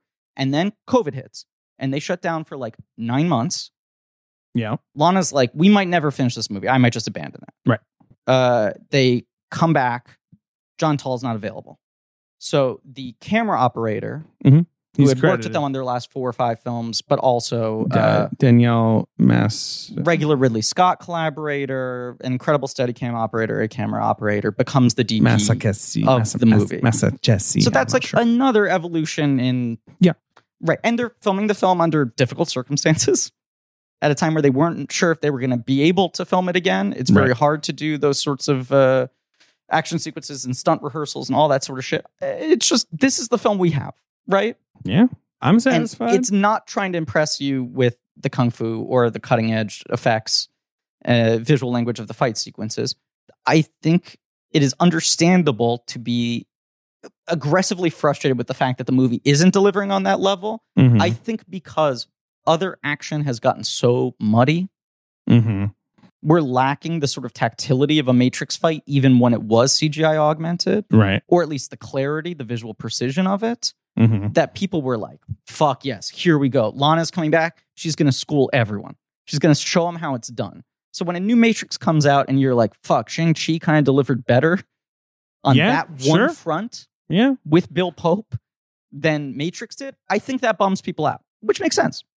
Whatever, man. That's fine. Makes sense. The action is, but my defense of the action is is what I said. It's kind of a piece. I agree. I don't think it's like completely insane. Look, it's like you fall into this territory with this film. It's sort of, we talked about this with Total Recall when we did our Verhoeven series years ago, of like, that there's a way in which that movie is critic proof, because anything that's shitty or nonsensical in it, you can go, well, it's all in his head. It doesn't make any fucking sense. Right. And in the same way, because this movie is so self-referential about its own existence, you can go like, well, it's like, the point is, it's like the way modern reboots are. Right. Which I think part of when people say that, like, are you taking crazy pills? How can you think this thing is good? They go like, are you just excusing everything that's bad in this movie by saying, no, but it's supposed to be bad on purpose? Which we're not saying. I'm not. People can think whatever they want about People this can movie. think whatever they want. That's the biggest part. The action works for me fine, but it's not incredible. The action is just, I think Bugs has some good action. There's some fun stuff. Bugs has Jumping some over really the car great is stuff. fun. The opening sequence is the best, which is the thing that's most directly emulating the style of the original Matrix. Right. I think the Smith bathroom fight's pretty decent in terms of hand-to-hand combat, but it's all, it's more piecemeal. It's not more reinventing the wheel. And coverage. really, what I'm trying to say is that those all three really did kind of reinvent the wheel every time. The sequels maybe a little less so, but they really were innovative in ways that people remember and don't remember. And she's maybe focusing on the other three wheels now. Hey, man, The Matrix Resurrections. Let's talk about it. How long have we been going? About, over an hour. Okay. We got to talk about the movie. Like scene by scene. The cold open of the movie is, of course, I said the code open for a reason. It's those green letters, the rainfall, right? Yeah, it's the same as ever. Warner Brothers, Village Roadshow, the theme you remember, the code dropping into Matrix, Resurrections comes up. Much like a, corpse being revived, right? Like something rising from the grave. Is the first line of this movie literally, this feels familiar? Yeah, and it's we're seeing a call being it's how you open. It's a restaging of the Trinity scene, and then we get the reveal of, this isn't Trinity. Who is this? Right. So you've got this great character whose name is Bugs, like the bunny. I mean, kind of the audience surrogate of the movie. Yes, especially in the first chunk. You're by Jessica Ray, Henwick. you're Sam Flynn. Right. Someone who's Spengler. a fan of the Matrix. You're Walter. Metatextually, is looking for Neo, is sort of reveres him, blah, blah, blah. Played by Jessica Henwick. Which, just to be clear, by the three examples I just cited, is already its own trope now. It really has become such a trope. And this character is both fulfilling that and commenting on it at the same time. Do you like Jessica Henwick? Look, Forky was like, who? I know this person. And I was like, right, Iron you Fist. watched every episode of Iron Fist. You didn't even like it, and you watched it because she was in that. I never watched Iron Fist. I didn't either. I remember the take being like, she's the fun. good one, right? She should be the lead. She She was Colin Wing. Right, she was a X-Wing pilot in Force Awakens. Yeah, but she's not in the sequels because they didn't communicate to Rian Johnson that she was still alive. He thought she had died. Right, and she's in fact in Knives Out too, which is funny. And she was in On the Rocks, which I thought she was very good in. That's the first time she stood out to me. That is a movie that I saw. Yeah, and I couldn't really tell you that she plays the woman. No, I know. I know who she plays. There's only 5 characters. Right. Like I by default, I know. And she has like a really good scene at the end of the movie. And I was like, who is this person? That. This person kind of stands out. And I looked up and I was like, oh, this is that action lady that everyone likes. This is that lady that everyone said was good on Iron Fist who keeps on ending up on casting wish lists. She was also she was Nymeria Sand in Game of Thrones. She's one of the Sand Snakes. Okay. And those characters are big in the books and were maybe the most sort of egregiously botched element of the show. They had this sort of vibe in the show where the show, like you could tell they were kind of like, yeah, we have to do them to some extent because we know they're important, but we really don't care. Like, so they would just kind of show up and be like, we are sexy warriors. Yeah. See you later. And then they all like die horribly. It's interesting. It felt very insulting. She's in this zone where it's like she keeps on being like failed parts of nerd franchises. Everyone's like, but she's good. There has to be the right Jessica Henwick thing at some point. She's great in this. They wanted her, I believe, to play the sister in Shang-Chi. They did. She was the first choice. And I think, this, both scripts are under lock and key and secret. And both projects went, if you audition for one, you can't do the other. You could screen test for one or the other. She picked this. But if you take the other, you're out of consideration and you're not even guaranteed the job. She Right. picked this. Because I think she's well, whatever. She's perfect for this movie. she in my rolls. opinion. And here are things I like about her. Her name is Bugs. You like that she's called Bugs after the bunny. Yes. You like that. Like the things you use to listen to people and also like the bunny. That's what she has some says. line like Yes, that. Yeah. There's also the scene where Neo wakes up in the real world for the first time in this movie, and he's being operated on in the slab, and she goes, "What's up, doc?" to the doctor. Great, 1 million comedy points. I'm a big fan of Bugs' fashion. I think the Yeah. pants in the opening sequence rule. Her glasses. Do you like her how do you glasses? Love Sort her of line in the glasses. middle. Sunglasses, right? There's the line in the middle, like of the bridge of the arms that extends in front of the lenses. Totally. Yeah. Great. I would say one of the standout characters as far as fashion. And this is another big thing is that I think part of what people were hoping for in a return to the Matrix was like, man, the Matrix is so fucking cool. These people are so steely and badass and Definitely. unflappable and sexy and confident. And Bugs is a lot more emotional, open, childlike, vulnerable than Matrix characters we've seen before. That's true. Bugs is it's true. Is a different, and she kind of acknowledges that. And in this early scene, she sort of also acknowledges, like, jokingly, like the silliness of the binary choice Right. of the pills, which we'll get into. Already this movie's you're right. deflating You're right. shit. She's not like Trinity, where Trinity is like fucking an icicle, like Right. so cool. And like, it's not that Carrie-Anne Moss doesn't play the vulnerability, like Yeah. she's afraid of the agents, but still, like, she's just like the most badass. And Bugs is jokier, and they're Yeah. not jokey in a way that No, bothered me not at all. quippy. Like, yeah, exactly. Right. Not. I don't think this really ever ventured into they fly now territory. Yeah. Like I saw some complaints with some of the dialogue, and I was sort of like, maybe there's a moment or two where it gets cutesy, but anyway. Look, I will talk around spoilers here for this other movie that we're not talking about today. But you and I were text exchanging after No Way Home and complaining about the fact that they comedically deflate some of the legacy characters they bring back in a way that is very of a piece with the MCU and their sense of humor, which is we're going to make the joke about the thing before you can. Sure. Right. We're going to deflate it. So This you're thing not- that you can't Marvel's deflate us. weaponized, developed through Downey Jr.'s improvs and Favreau and Whedon, and now like perfected to a point, is like we're doing the Mad Magazine parody of ourselves while also doing the real movie. So you can't say that we're not in on the joke. And it feels very defensive. And it is a thing that even if I laugh at the joke when it happens, 5 seconds later, very often I go, bad taste in my mouth. You sold out the integrity a little bit. Sure. Whereas I feel like the comedic deflations that this movie does through to like Morpheus going like blah, blah, blah, and Yeah, things he like does that. That's true. That's it. Yeah. I don't think, to me, do not read as like insulting or derogatory towards the original movies and the fans' experiences of them. I think it's more talking about the process of things getting repeated over That's and what over I and think. over Right. again. It's sort of like, It deepens it for me. How a do little you bit. possibly repeat something that is so painted into people's Right. brains Right. without it feeling silly? Anyway, Bugs is, that's why Because I even love, just her watching this and going, "This is wrong." I've She's seen this scene a watching bunch of times. essentially what looks like a kind of like fan-made Right. version of The Matrix. and your brain's where breaking you're already. like, at this this is point. basically Right. it, but the actors are different, and like there's something a little off. Why is about it a the different lighting, actor? and Are the they trying to color make is me think this different. is the same person? And she's saying, why would they use old code? Like, it's Right. the, And you're like, why is she's seen this multiple times? Like the logic of it is so confusing. And then what's this character's name who's like the new Zeke. what's his name? Seek. His name is Sequoia. They call him Seek. They call him Seek, which sort of sounds like Zeke, but it's Seek, S-E-Q. Sure. That's He's why played I by kept on that. Toby Onwumere, Who's on season who 2 of is Sense8. the replacement for Amal Abdi. I Van mean, Damme.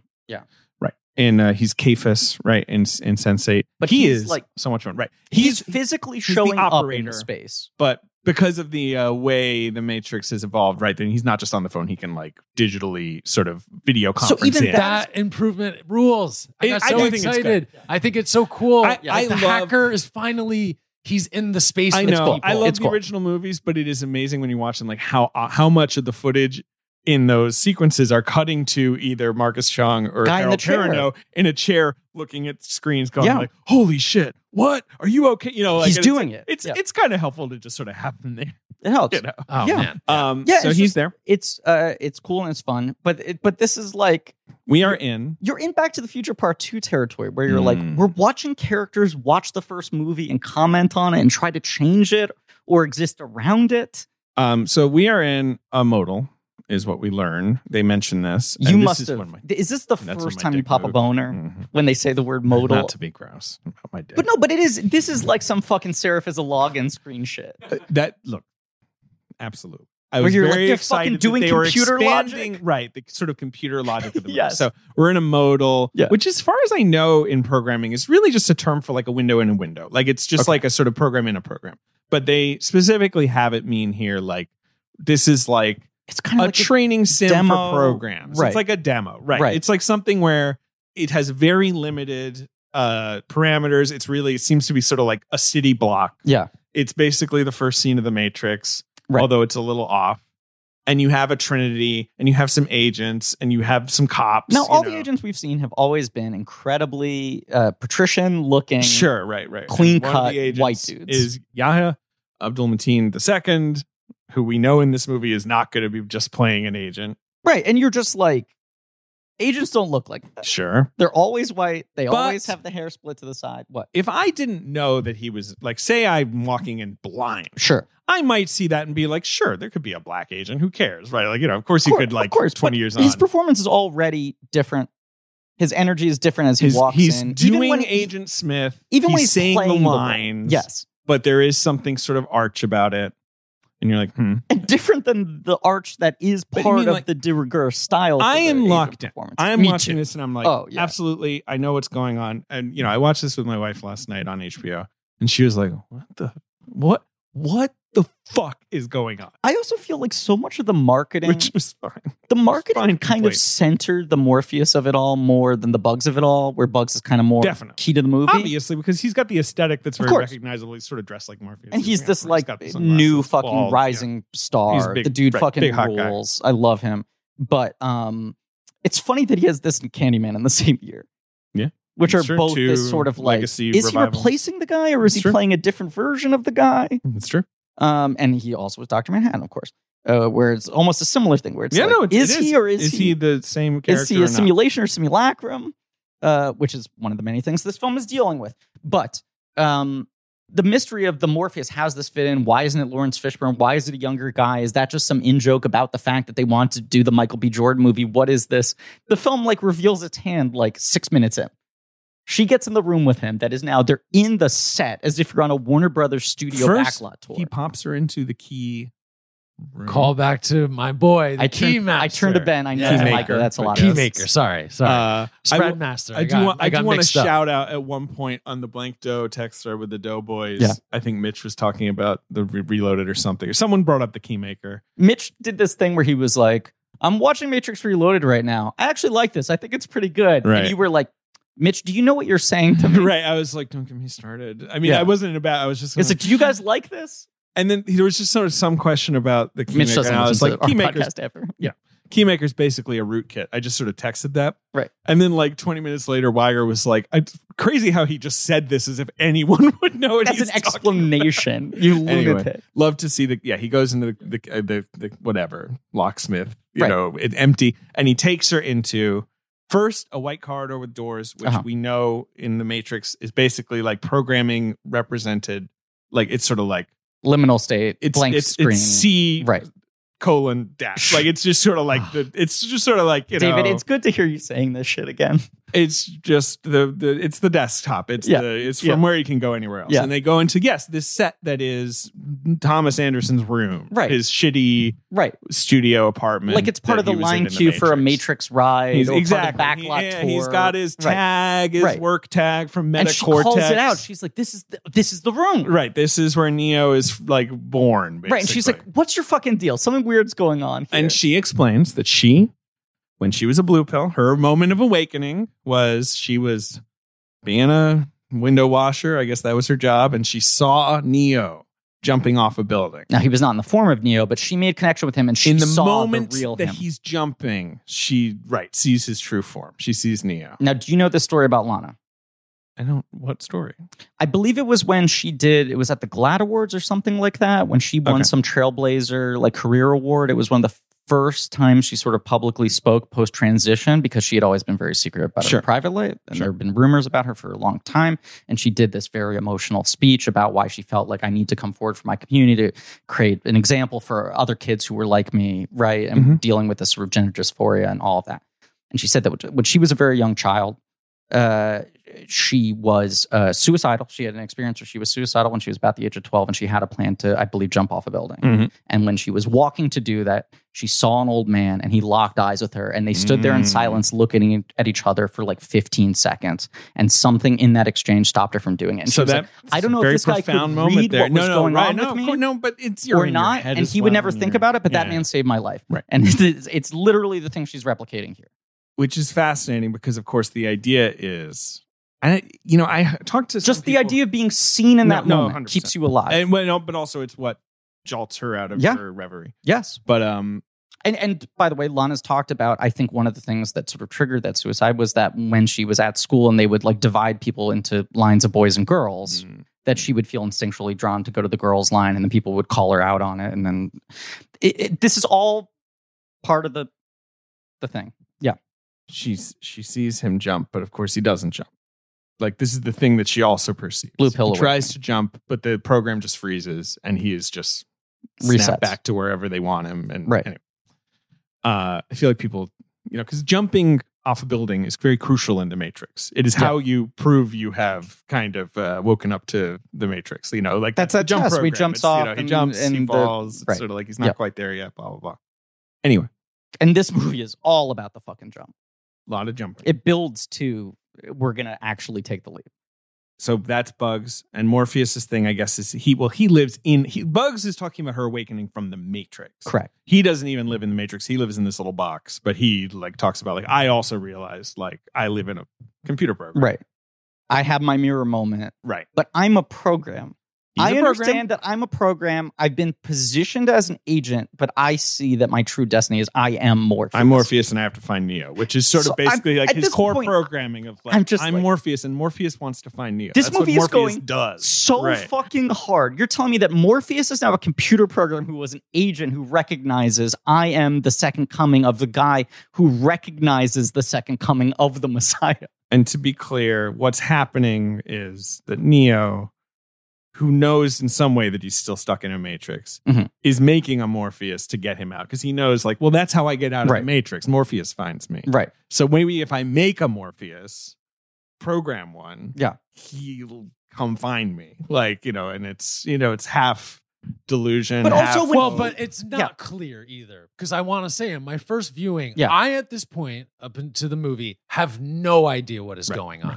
I don't know. Throwing a I can't- lot. I'm like, And obviously, but it's one of who's those sort of shocking cold open things that movies always do, where they're like, "We'll catch you up later," but here, Yeah. here's Yeah. some action. I Right. cannot parse what's happening because she is visiting yes, the Matrix, but then a program in the Matrix, and that is but it's just, not. She's not even. She's in like a program inside the Matrix. Yeah, Right. so And once it's again, so the confusing. second It's quite primary confusing. character we meet has 3 identities upended within the span of 1 minute of dialogue, where he goes, "I'm a program and an agent and Morpheus." right, and she gives him the red and blue pill. Like, that's insane. She does the sort of what do you want? And Can I he's- sidebar for 1 second to bring up Ben's confusion? This is an on-topic sidebar. Go ahead. There's the thing I find very interesting about the first Matrix, and it's just sort of impeccable, undeniable power, right? That like 30 minutes into this movie, where the first Matrix, you forget how long it takes before they drop. Yeah, it's a pretty slow build too. Right. You are a battery. Right. Yeah. It took about half an hour before Romley turned to me and gave me the look and was like, "Am I?" And I was like, "You're not supposed to understand anything yet." Sure. And it's a very hard trick to pull off, to watch a movie like that where you're engrossed and you're on board despite the fact that you have no idea what the fuck is going on, and the film takes about 45 minutes to explain itself to you. Mhm. This movie is doing the opposite, which is explaining a lot to you up front and hoping you will eventually be able to process it Sort of all. put it together. Yeah. Right. That's true. It does. And I am eagerly like cramming the info it's Same. giving me into my mouth. But Yeah. some people are maybe like, well, What? I think it's very understandable to be sort of like, Yeah. what's the difference between this and the Matrix? What's the difference between this Matrix and old Matrix? I just Like, can't see the walls. I can't Right. see the you parameters. know, I don't. fucking blue pill. That's why. Well, I do take a blue pill every day. He does.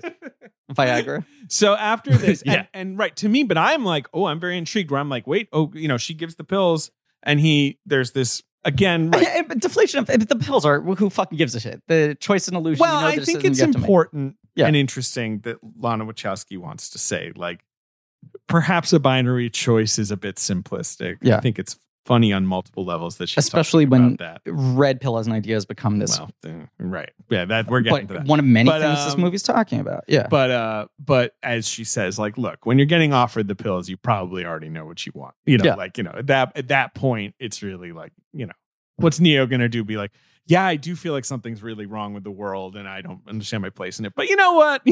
Like, I'm not gonna sign any more documents here. I'm gonna Right. go. I know we're about halfway in the movie, but I'm good. Yeah, it just, yeah. it just plays out. It's kind of Don't worry boring, about it. whatever. So 10 minutes in, we finally get to Thomas Anderson. Right. So then We've had this then one they're gone. glimpse of Keanu in Bugs's But memory. now we're with Thomas Anderson. The first act of the movie is him.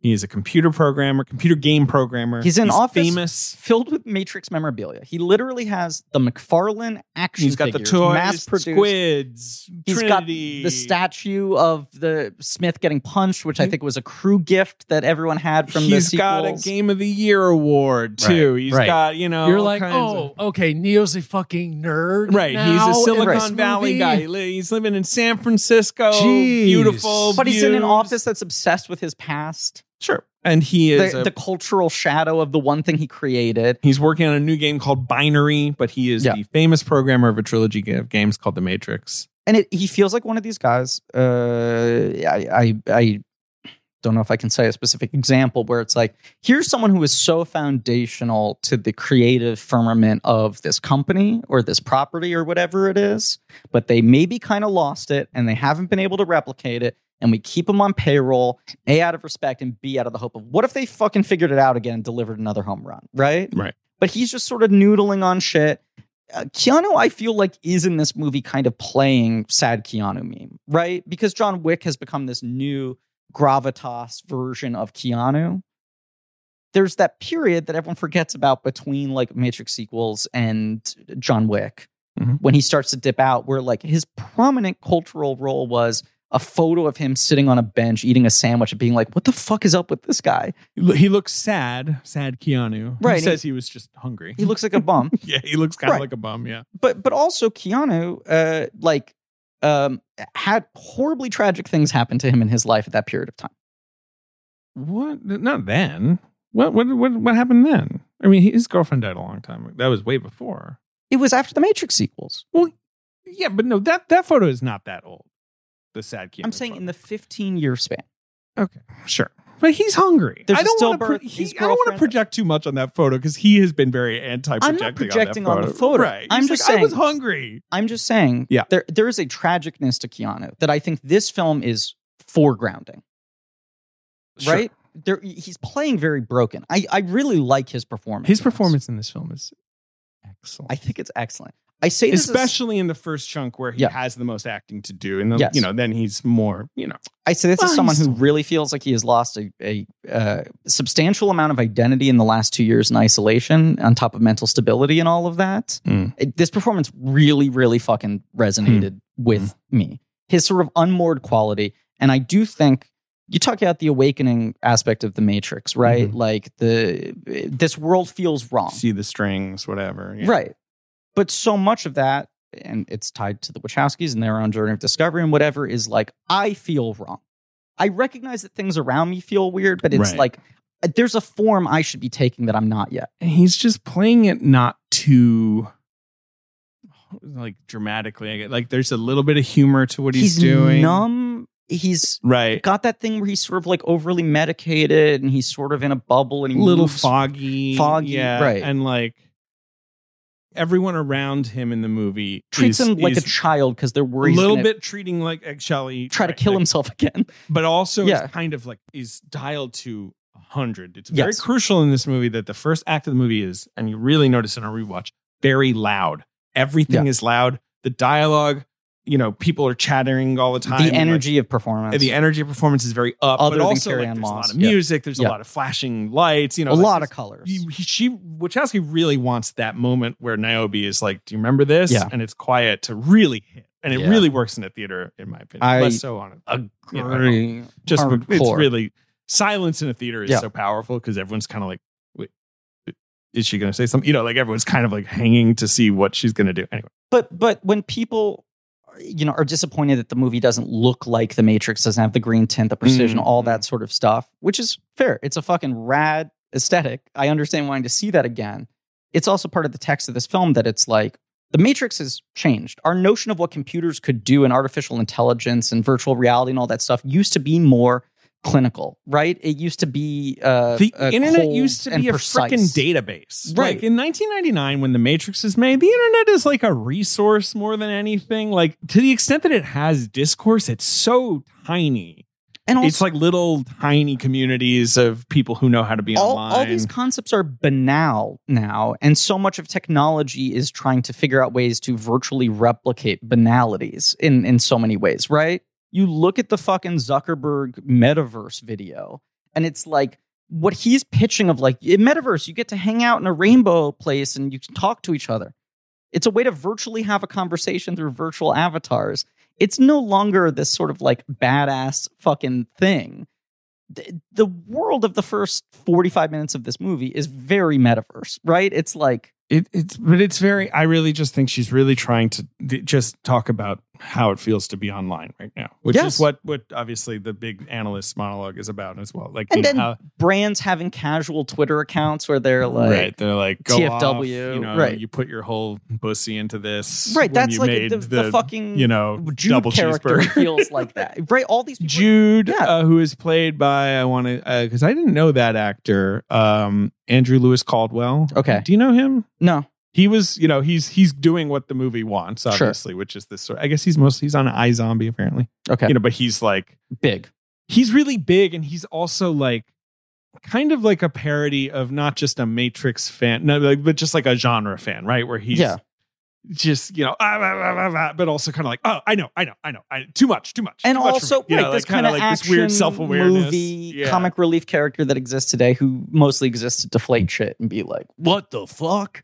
Exactly. But he And sticks out. He doesn't seem real. He doesn't seem like a real fucking person. None of this he feels doesn't. real. None of But it feels quite real. The I point love is, that Neo it's a is different type of artificiality than we're Totally used to. In Things have to 1999 feel wrong in a different way. I said this in my review, but 1999, it's the idea of the end of history, right? Where it's like, Yeah. is it like over? Like, have we Right. there just won't, it's pre 9/11. It's sort of like, has America just kind of become what it is and we'll just kind of make money and have our jobs and nothing more is going to happen? Like, we've kind of reached this peak. And then, of course, 9/11 happens and everything is completely different after. But like, there's this moment in the late 90s where that's the existential horror, right? Fight Yes. Club is about that. American Beauty is about that. Like, a lot of those movies from right around the This Matrix is very much about And that. this is about a certain numbness. I do think the fact that this movie, its premise, was born out of grief is very important, because I do think this movie is about depression in a lot of ways. Whereas the first movie is sort of about identity, right? And figuring out who you're supposed to be. It's about that, but it is about existential Of course. despair, or But like, there's I a don't feel, numbness. like this world is real. Like, yeah. There's a numbness to Neo and Tom Anderson in this movie, both in the simulation. As much as things feel wrong, it's like, I don't know, maybe I'm just dead inside now. well, right. Neo And even is when just he kind wakes of up, like, it was like, what was the fucking point of any of this? in the first movie, Neo's like, there has to be more. Like, He's that's why I'm hungry. searching, because like Right. this can't be it. yeah. Right. And in this movie, he's like, well, I guess it wasn't that, because they tell me that's made Right. up. So I guess I'll just fucking, and I Things love that might he's just successful. suck. Like in the Yeah. first movie, he's a little, cog in a machine, right? He's Yeah. just like he's Dilbert. He goes to his cubicle and his boss He yells takes at the him. pills. Right. But no, I'm He saying takes in a this movie, shit. Oh, In you're this, talking movie, in this movie. Yes. he's not a cog. He's Yes. the fucking king of the world, Right, he and can do whatever he everyone's wants. waiting on him. And he's just kind of like, I don't enjoy this He's at in all. a Lana Wachowski position where people are going, what's the new Matrix? And it's just like, I don't know what the fuck to do with myself. He kind of gets what Joey Pants's character wants.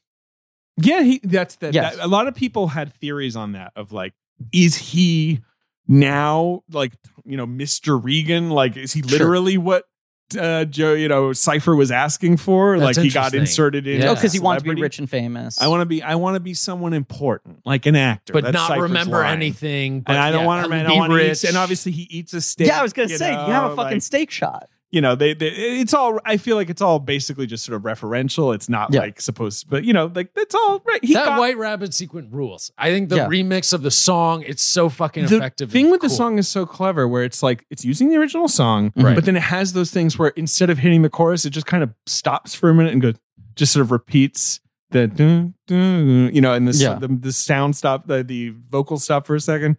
And you're just like, he's fucking stuck on a treadmill. Like he is Depression. This is never ending. Yeah, it's a specific kind of depression where the world is loud rather than quiet, right? Or like the world is bright and assaultive rather than dead. Look, and, that is how I felt in isolation. Being alone, quiet in an apartment and feeling like the entire world was screaming at me. Not me in particular, but the entire world was screaming, which it was in so many ways. The internet is very loud. The internet is loud. The state of the world is loud. And even just, there was a thing that was a recurring problem I had in the worst of lockdown when I was not seeing anybody leaving my house. I was not really socializing outside of doing fucking live streams and podcast episodes. Otherwise, I would never even speak out loud most days, right? Mm-hmm. I was sort of stuck in this rut of like this montage of what you're seeing him do, the routines where it's like, how do I change up my day? I make fucking coffee, I take a shit. And then the repetition of the pills over and over again.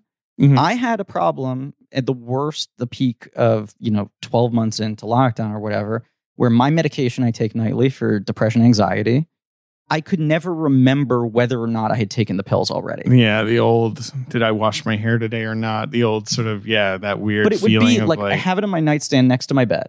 I get into bed. And you'd be like, did I do it yet? Or did I just do Did I just do this? This is familiar. I could not remember if I had done it 30 seconds ago or if I was replaying a memory from the night before. Because you're just doing the same shit every day. So this movie's starting to hit me really hard at this point. Like I'm just like, fuck, this is speaking to the way I've been feeling for the last 2 years, this atrophy of this character who's in a position where it's like, look, I'm in a tremendous amount of privilege. I can't say my life sucks. That's what I think is so clever about Nothing's making wrong. him Nothing's a bad. superstar. Right. Is like everyone's fawning all over him and he's just sort of like, I feel dead inside. And everyone's like, look, if you have a next thing, come up with it. If not, do whatever you want. And he keeps on noodling. You talk about how he creates the modal because he's hoping that Morpheus will come and speak to him. I also read it. I don't think these are mutually exclusive things, as much like Lana being just driven in her grief to go back to those characters. He was like, I want Morpheus kicking around somewhere. Yeah, right. Like those were the good old days. Like, me and Morpheus. Like that's when we were figuring stuff out. That's when there was growth, when there was progress. But when even there if was he self-discovery. believes that he just created Morpheus as a fictional character, it's like, look, I probably shouldn't make a fourth game. That's like fucking with my legacy. But it'd be nice to just have a program running on my computer where I can look and the set's there and you have that opening sequence and Morpheus is there. It's the memory palace of like, fuck, right. This is why nostalgia exists. We talk a lot about it being a poison, especially as we're recycling the same pop culture over and over again. But there clearly is some value to it if we use it deliberately in these things that stick to us so much that we cannot give up. There has to be power in returning to these characters.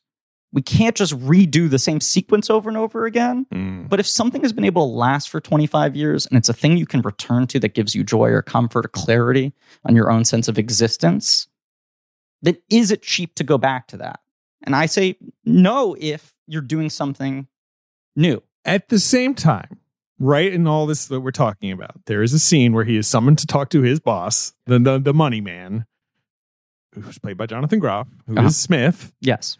And who it's right at the start of the movie has this line of like, well, Warner Brothers, our parent company, is demanding we make a fourth Matrix and they'll do it without us. I know you said you were done after the trilogy. Right. But they like the sort of specificness of like, they can do it without us And Neo's like, I thought that wasn't possible. And he's like, well, I was, Which you know. I've read many takes from people who tap out at that exact Yes. moment because Right. they're like, the movie is telling me that it shouldn't exist and that they're being forced to make this movie at gunpoint.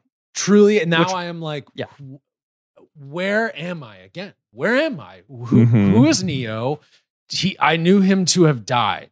Yeah. Mm. Now he's back, but what is this reality? Again, I cannot figure out where the fuck I am. Right. It's And so, the movie's like very much like throwing a cold bath on you with Yeah. this Yeah. stuff. And like, whereas I was just like, that's so funny. One that it's in the movie. It's funny. That Warner Brothers is Yeah. like, yeah, sure, whatever. Fucking throw us under the bus. Who cares?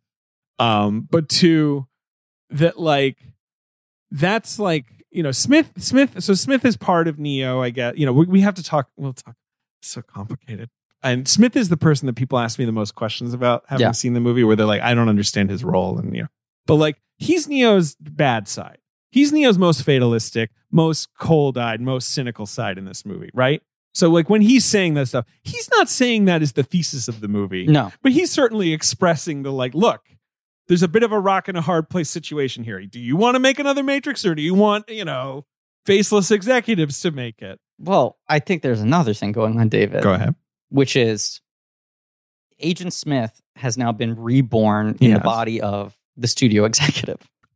Right? The executive. I wouldn't even say studio, because he's also really giving like tech bro. Like, you know, right? Like he's like, whereas Smith in In terms of 1999, his performance, yeah. he's a G-man. Right. Obviously, he's the, you know, this guy in a suit who's supposed to look Yeah. anonymous with sunglasses. And now it's like, right, it's, shoes, no socks, kind of simpering, kind Yes. of corporate speak, you know, all that. more personality though too. Lots of, but like Yeah. a personality that kind of puts you on edge for you. Yeah. Like, is this guy like a total phony? Right. Like, wait, does he care about anything? But that's performance energy. I think an incredible textually, performance. right? And you get to Mhm. this point later in the movie where Smith keeps on talking about like how inextricably tied they are. Right? That it like they used to think that they were rivals and they exist in opposition to each other. And in fact, they need each other to balance out. It's like this yin and yang thing, as you said, it's sort of shadow self, whatever. I think this character, the use of it, all of that is stated literally and directly. It's Is- not a subtle movie. Compare it to someone like Royalton in Speed Racer. Yep. Who is the evil money man saying, you have to race this way. You got to do it this way, and if you don't, I'll crush you. Right. I will mount the forces of Right. capitalism. And that to is the crush you. movie they make right after getting to make Right. two And hugely expensive sequels where they get away with everything. Listen they to our fucking want. Speed Racer episode, because of course that Right. movie ends with them being like, art can triumph over commerce. Of And course. of course, the movie was a Yeah. flop. And she's, you know, always talked about in interviews like one of the reasons she stepped away and it seemed like they maybe neither of them would ever make a movie again was like, I got so tired with the business aspect of the thing, with the executives, with answering to all these questions and all this sort of shit. She is a filmmaker who, aside from her first movie, has gotten to traffic in incredible budgets. Absolutely. Right? It It only always works on works big on scales. a huge scale Yeah. and goes, I'm telling stories that are this expansive, that I'm asking to be put in thousands of screens and all of that. And I do think this movie is reckoning with, I think of myself as this precious, sensitive artist, but I've also chosen a medium that requires a tremendous amount of capital and support and a lot of people. Yeah. And I am forever beholden to these people. There's always going to be I used to think of conversations Smith with- as a binary villain. right. And now I realize he's part of the balance of me getting to do the thing I Absolutely. want to do. Great take. Right? Very true. I just Mhm. I can think of this guy as the impediment to my creative unfiltered brilliance, but it's like doesn't matter. It doesn't happen. Never going away. Never going away. You're not right. You're never going to be able to. Yeah. No, I it's have all to true. I have to learn how to create some sort of Right. balance in a work relationship with this person. Otherwise, it's not going to happen. And the changing of Smith to a creative executive, but also Smith to less of a literal villain and more of an uneasy ally Mhm. is so telling. I agree with that. Now, textually, Yes. I do think it is the most complicated, because Smith has always been the most complicated element of the Matrix if you dig into it. And I guess I can get more into this in the commentaries, but like, This thing I found rewatching the first movie, seeing in the theater for the first time, being able to give it more focus Sure. recently. I saw it in theaters in 1999 after buying a ticket to She's All That. I bought a ticket to 10 Things I Hate About You, and then I saw 10 Things Well, I Hate so About did You, I. and I said, why would I see that gun movie? Right. But the thing, I knew it before, but it hit me so much harder is this idea that it's like Smith as a program is this aberration. For some reason, Sure. he's developing his own inner I wanna talk conscious about and it. thoughts Mhm, and his mhm, mhm. distaste of humanity. He has a personality that He should does. not have developed. He's not supposed to be so angry. He's like and an now he error. is. Yeah. right? All of that's complicated. We should acknowledge the original plan was for this to be Hugo Weaving. Well, the way this movie works, you can absolutely see the original actors playing both roles. Yeah. But it doesn't really matter that much to have new actors play the roles. And it's in some ways kind of exciting. Part of me wonders if I would have preferred the version with Hugo Weaving. I think what Jonathan Groff is doing is great, but I think the rush of, much like seeing Thomas Anderson being like, what's going on here? Why is Neo acting like this? To see Hugo Weaving look different, have such a different vibe, and be like, well, Warner Brothers, like playing Hollywood asshole, would have given it such an uneasy power. I love Hugo Weaving. Yeah. And I would love to see Hugo Weaving But in this movie. It's now come out in interviews with like James McTeague and some of the other people who worked on the movie. Mitchell did an interview recently that was the plan as written, because I wasn't sure after seeing it, I knew Hugo Weaving was in talks, and then there was a scheduling problem, and then he's not in it now. I was like, was he going to play him at some state or some form? No, he was just going to play this The role, original right? idea was he was going to be Smith the whole time. Yeah, he was just going to be Smith. I'm sure it'd be great. He was in a play. I think COVID really messed with it too. Yes. Anyway, he's not in it. I think Groff is fantastic. And I think as part of the 20 years on plus, let's consider the internet and the experience of being online now. I think Groff is Groff and Neil Patrick Harris are both great expressions of those feelings. I think they're great. We're seeing the shots of the original movie intercut, and They're I feel like interpolated. especially that's like yes. they're introducing. They're hammering it over your head that this is Smith, right? And it's a different actor. Absolutely. 'cause It's you're not seeing hidden first. them. His opening line is him saying Hugo Weaving's line intercut. They do not hide for 1 Oblivious. second that he is Smith. He is Smith to the extent that people are like, wait, is he Smith? This movie is there a sort of a double reverse here? Like where Much he's like the not, Morpheus reveal. Why are they telling me so much more than I can even process right out of the gate? What's going on here? But just to talk about Smith for a second. Yeah. As you say in the first movie, Millions of people. he is the villain, but there is this sort of undercurrent of why is he more emotional about Right. this, and why none of the other program characters are emotional at all? Why does he And he care? has the monologue where he takes off his earpiece and he Takes off the "You're glasses." a disease, you're Yeah. a cancer, Yeah.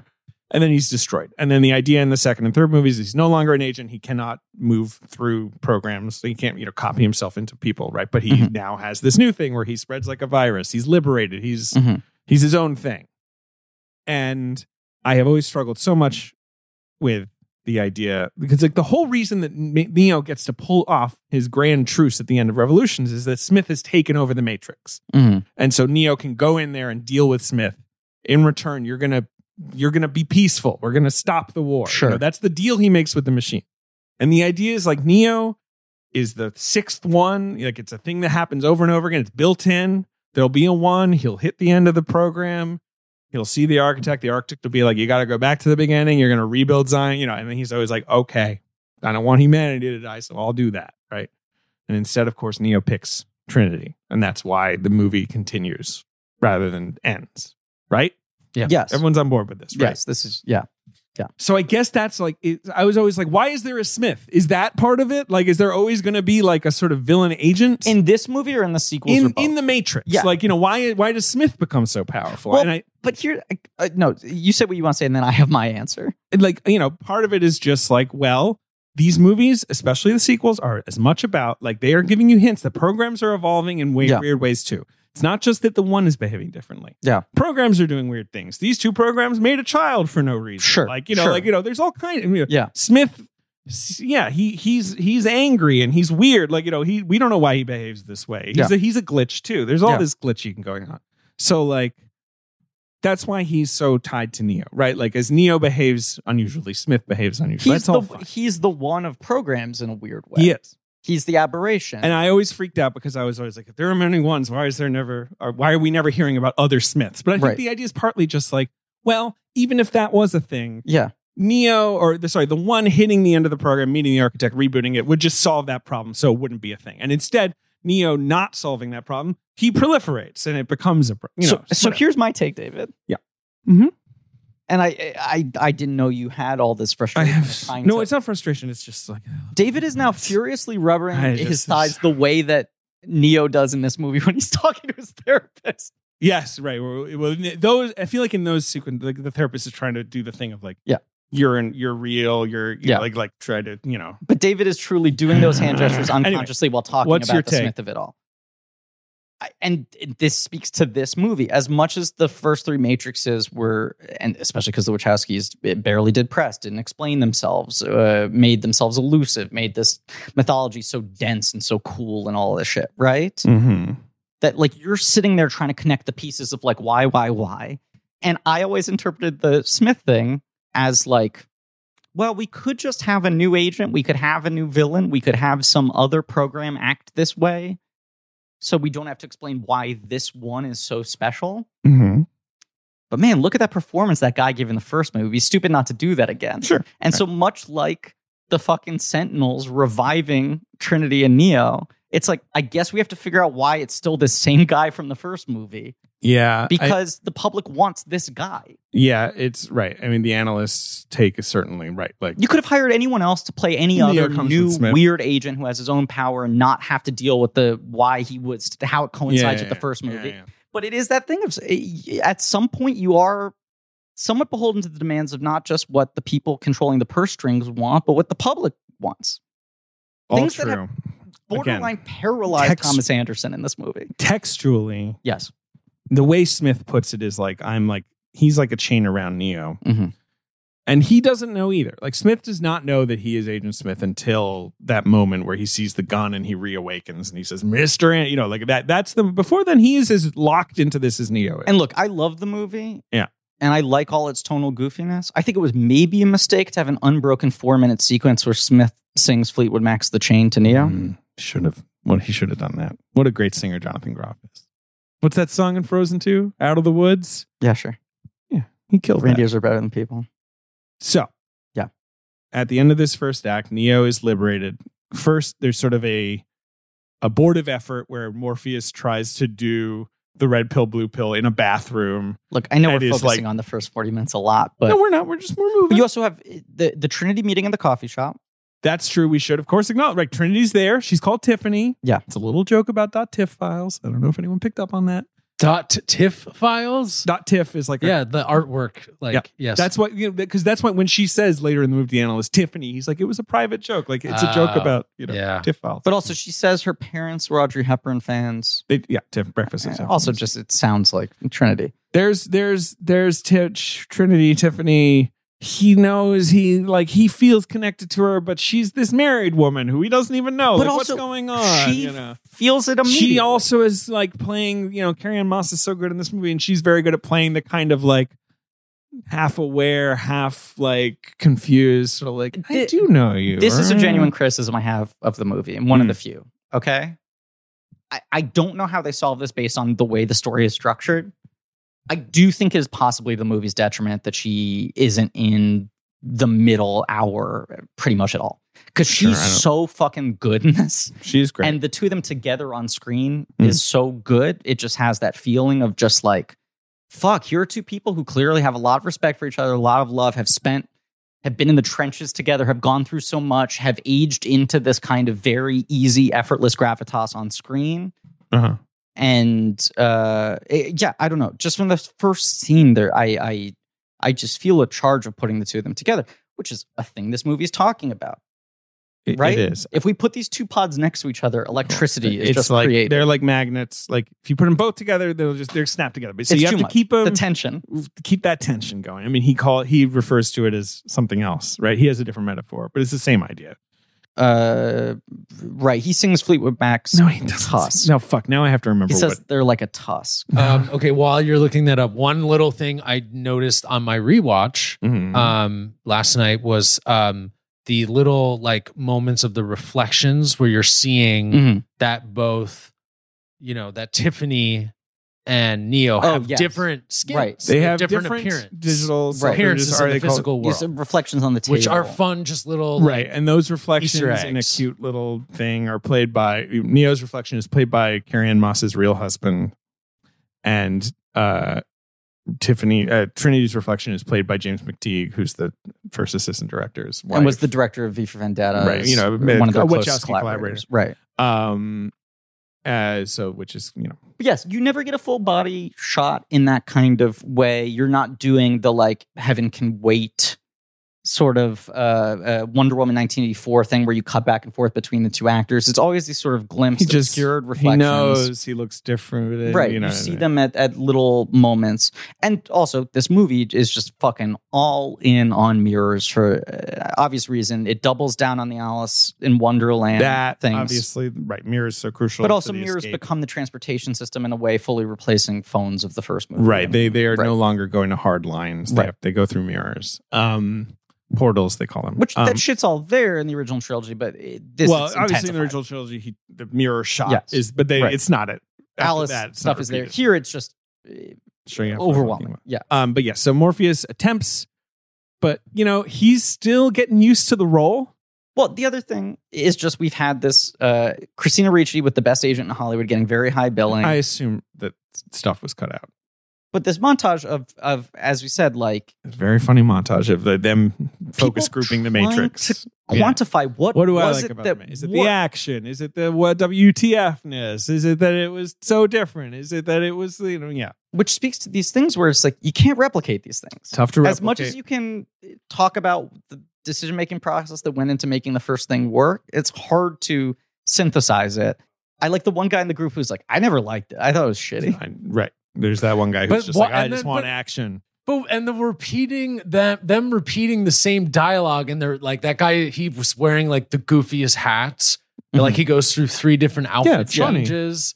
Well, it's very funny. It's just so disconcerting. It's disconcerting, but I feel like it's also like it's just the feeling of having the same conversation. Yeah. So, over and over, year after year, day after day, whatever, right? Like this sort of like, I don't know about Lana Wachowski if she's been in a lot of pitch meetings over like, okay, but could Right. Matrix 4 be, Right. and it's just kind of always the same. Like, But I also- what do we love about the first one? Bullet time. We love, I also think it's an internal monologue thing of like, Absolutely. how do I go back to the How Matrix? is there another one of these? How do we make it different? Right. How Do we- I need to one up bullet time, or do I need to do bullet time again, or do I have to run away from both impulses?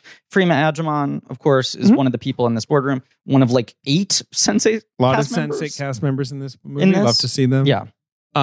And of course, there are also these scenes with Neil Patrick Harris as Neo's blue glasses frame wearing psychiatrist, the analyst, who is very much like, look, you're not crazy, but Mhm. you're projecting, blah, blah, blah, all that stuff. There's something to, in terms of just the difference of vibe of what this new Matrix is like, that Smith and the analyst, the 2 main protagonists in this film, are both played by openly gay men in Hollywood Mm-hmm. who are pretty traditionally handsome.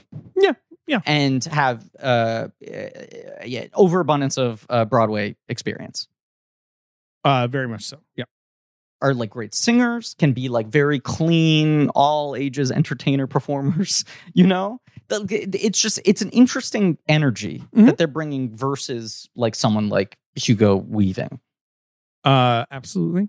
Hugo Weaving, of course, can do anything. There's a softness to both of them that they both are certainly very capable of adding menace to that. This is the whole thing with Neil Patrick Harris. As much as I think he's very good in this movie, like using what people don't like about him, Correct. or what people find off, Yes. putting about him as like a weapon, like, which I also think he does very well in Gone Girl. That's like, my- he's a good actor. Like, I think the movie is consciously using the fact that these are like 2 incredibly woke, likable, progressive guys. And being Absolutely, like, is yeah. there something too clean about these guys? Right, Like, is sure. it upsetting how cute and adorable and lovable they are? Yeah. Now, I just want to say, because I think we should keep moving along. Just we only again, have 2 more hours to right cover. now, right? Seriously, but to speak to just my first viewing experience, let's just now say that we're watching. You're watching along to this movie again, and Neo is like kind of this like like wimpish kind of dork, and he's in therapy, and I'm just like, what the fuck is going on? Yeah, I'm and loving now it. I'm like literally Right. watching this hero like kind of complain to his therapist. Right. We're 45 minutes into the movie. Everything that's turning you off, I'm like, yep. What? Yeah, you don't like that? Nom nom nom nom. It's- nom. I mean, I've now come around Whatever, to you it could think because that character is really interesting, and I Yeah. want to get to the second part of the movie because of Sure. all the new shit that we're about to start so talking about. Morpheus comes to him. There's in a the bath. failed, wake up Neo moment where Gets the Morpheus text. is just too loose. He's Yeah. still getting used to it. He can't even dress properly for the Matrix. He's like so freed up in the fact that he's like, I don't have to be a Smith anymore. Right. He's that wearing now- really bright clothes. As Ben would say, he's throwing fits. Oh yeah, absolutely. Right? And he's a little too loose. He's stepping out of a bathroom stall and he's trying to do Morpheus dialogue, and then he's like, too much, right? I don't know. So that doesn't work. There's this big shootout. That's where Smith wakes up in Keanu the plays office. this whole sequence so well. He's really funny. Really funny. Like really funny at being offered the pills and being like having the reaction of like, I can't be doing this to myself again. That's of course Yeah. what his fear is. It's like, oh God, I'm slipping into the Matrix is real Yeah. reverie again. Like, He has a look when Smith is pointing the gun to his head that looks like a dog that's confused, yeah, right. where it's not even like he's afraid for his life It's just or like, that he oh, wants to die, but boy. he's just genuinely kind of like perplexed by everything going on around him. And then you have this sequence, a thing that I think this film visualizes really well. And it doesn't do it in an incredibly complicated way. But I've talked about this before in the podcast. One of the side effects at the most extreme of my states of anxiety or depression, things I've struggled with my entire life, is I can have disassociative episodes where your sense of like time and personhood and your existence within your own body, essentially, like I would describe it as my brain pushes the eject button. And Sure. I have a hard time differentiating between like what is in my head and what's actually happening. I need to just like lie down and close my eyes and listen to music until I feel placed again. And the transition between the gunfight into just now he's in the therapist's office Sure. Right. is really clever. very often what that feels like for me. Right. Where it's like I have the moment before I can start to feel my brain getting loose. And then there's the moment where I feel like things have settled. And No. the stuff in between, I'm like, I don't totally know if that happened or not. And that's the trick they're pulling. It's like, yes, they're doing the Matrix thing of like, you see the cat, deja vu. They're Right. actually just reworking the programming, and they're just like, okay, fucking shut it down, put him in the analyst's office. We're going to reset his brain a little bit. I also But- just want to say the bullet time, quote unquote, in this movie, which people are like, doesn't look cool anymore. The bullet time really, really fucking feels like how it feels in the present when I am having a dissociative I think episode. bullet time looks cool. But But we'll you know talk what I'm about saying? it. Where it's like, I know what you're saying. Yeah. I hear what you're saying. Yeah. Anyway, shit. I lost my train of thought. It's okay. Sorry. Anyway, so he whatever. He the gets reset liberated. back to the room, things are going wrong. Never mind, whatever. Right. Sorry. And then he gets how do they even get him out in the end? Like, he's gonna go throw himself off a building again, right? And that's where Bugs makes Right. He goes Bugs to the roof gets with a like, bunch of okay, he Morpheus gets liquored up. Morpheus is how we found you, but maybe Morpheus is not ready for prime time for Right. So Bugs is the one. She has the white rabbit on her arm. Mhm. She's making the appeal of like, you spoke to me and unknowingly you woke me up. Come on, this isn't gonna work. Like in your heart of hearts, like that just fucking getting drunk and jumping off a building. They're not gonna let you do that. They're just gonna put you right back on the treadmill. Well, also, Lana is wrestling with bad fandom and the amount of people who have misinterpreted her film, right? Especially as time Absolutely. goes on. And even just a month after Matrix came out, everyone was blaming Columbine on the Matrix, down to today, the Red Pill movement, all these fucking things that were out of her control. I saw someone tweet, and I'm sorry I'm not giving them credit here because I forget who it was, but like Lana Wachowski made The Matrix. Everyone's been misinterpreting it for 25 years, and she has decided to not be subtle at all since then. Right. When people talk about her movies being too loud or blunt or obvious or earnest or goofy or whatever, it's just like, I think there's this fear of, I don't want to be misinterpreted ever again because people keep on turning the Matrix Right. into I their own want to yell at bullshit. the camera what I'm thinking. Right. Absolutely. Sure. And I think Bugs is this antidote to that, where she's like, I know you're worried about what this thing you made is and what it caused and whether it's worth going back to that or not. I'm someone whose life you genuinely saved. and it spoke to me and I understood it. Right. And doesn't that counterweigh the thing a little bit? Isn't it worth saying what you want to say if even one person can actually be positively affected by it? Because you can't control the other people out there who are going to fucking do whatever they do. Right. And it's this other thing I love about the movie, which is when Neo wakes up and he's just like, what the fuck? I solved the whole Matrix thing. What the fuck is this? Oh, sure. Well, what he feels like. None of this was worth it. And she's like, everything changed and also it didn't. It's both at the same time. I guess so. Everything did change, though. He's wrong. He is wrong. He feels emotionally that nothing has changed because the world looks the same to him. Right. But he's wrong. Everything did. But this is the point. Everything changes and nothing changes at the same time. Okay, so now can you talk? I think in the world, in our real world, I think that is often the case. I understand what you're saying. I understand. But I'm too deep in the Matrix to agree with you. But Yeah. so now, can you talk about, is it symbionts? What do they refer to the robot race as? That's what they call it. Yeah, but they're machines. They're machines. But they don't want to be called that anymore because I guess that's Baby. Right. And this whole idea of the Lumen two sides. right. Where it's like, okay, in the old My days there was the guys. machine city and there was the free humans, Binary. right. And now there are still kind of two sides. It seems, but it's more just sort of a pro Matrix and anti Matrix, and like so now machines Right. are living with humans. Programs have figured out how to live in the real world by turning into ball bearing people. Right. The binary was one has to flesh versus metal. Right? win. Yeah. We have to exist in opposition to each other. Right. And it's like, right, as you said, it could be warring ideologies without the lines being divided by species, as it were. Right. And we meet those three characters. And what I think is so amazing is they're introducing them. They risk their lives. Right. One of to them save him. when the Neo robots is- are have life. They have consciousness. Right. When Like, Neo is spirited away from his pod, that's one of these Sabebe It's a baby.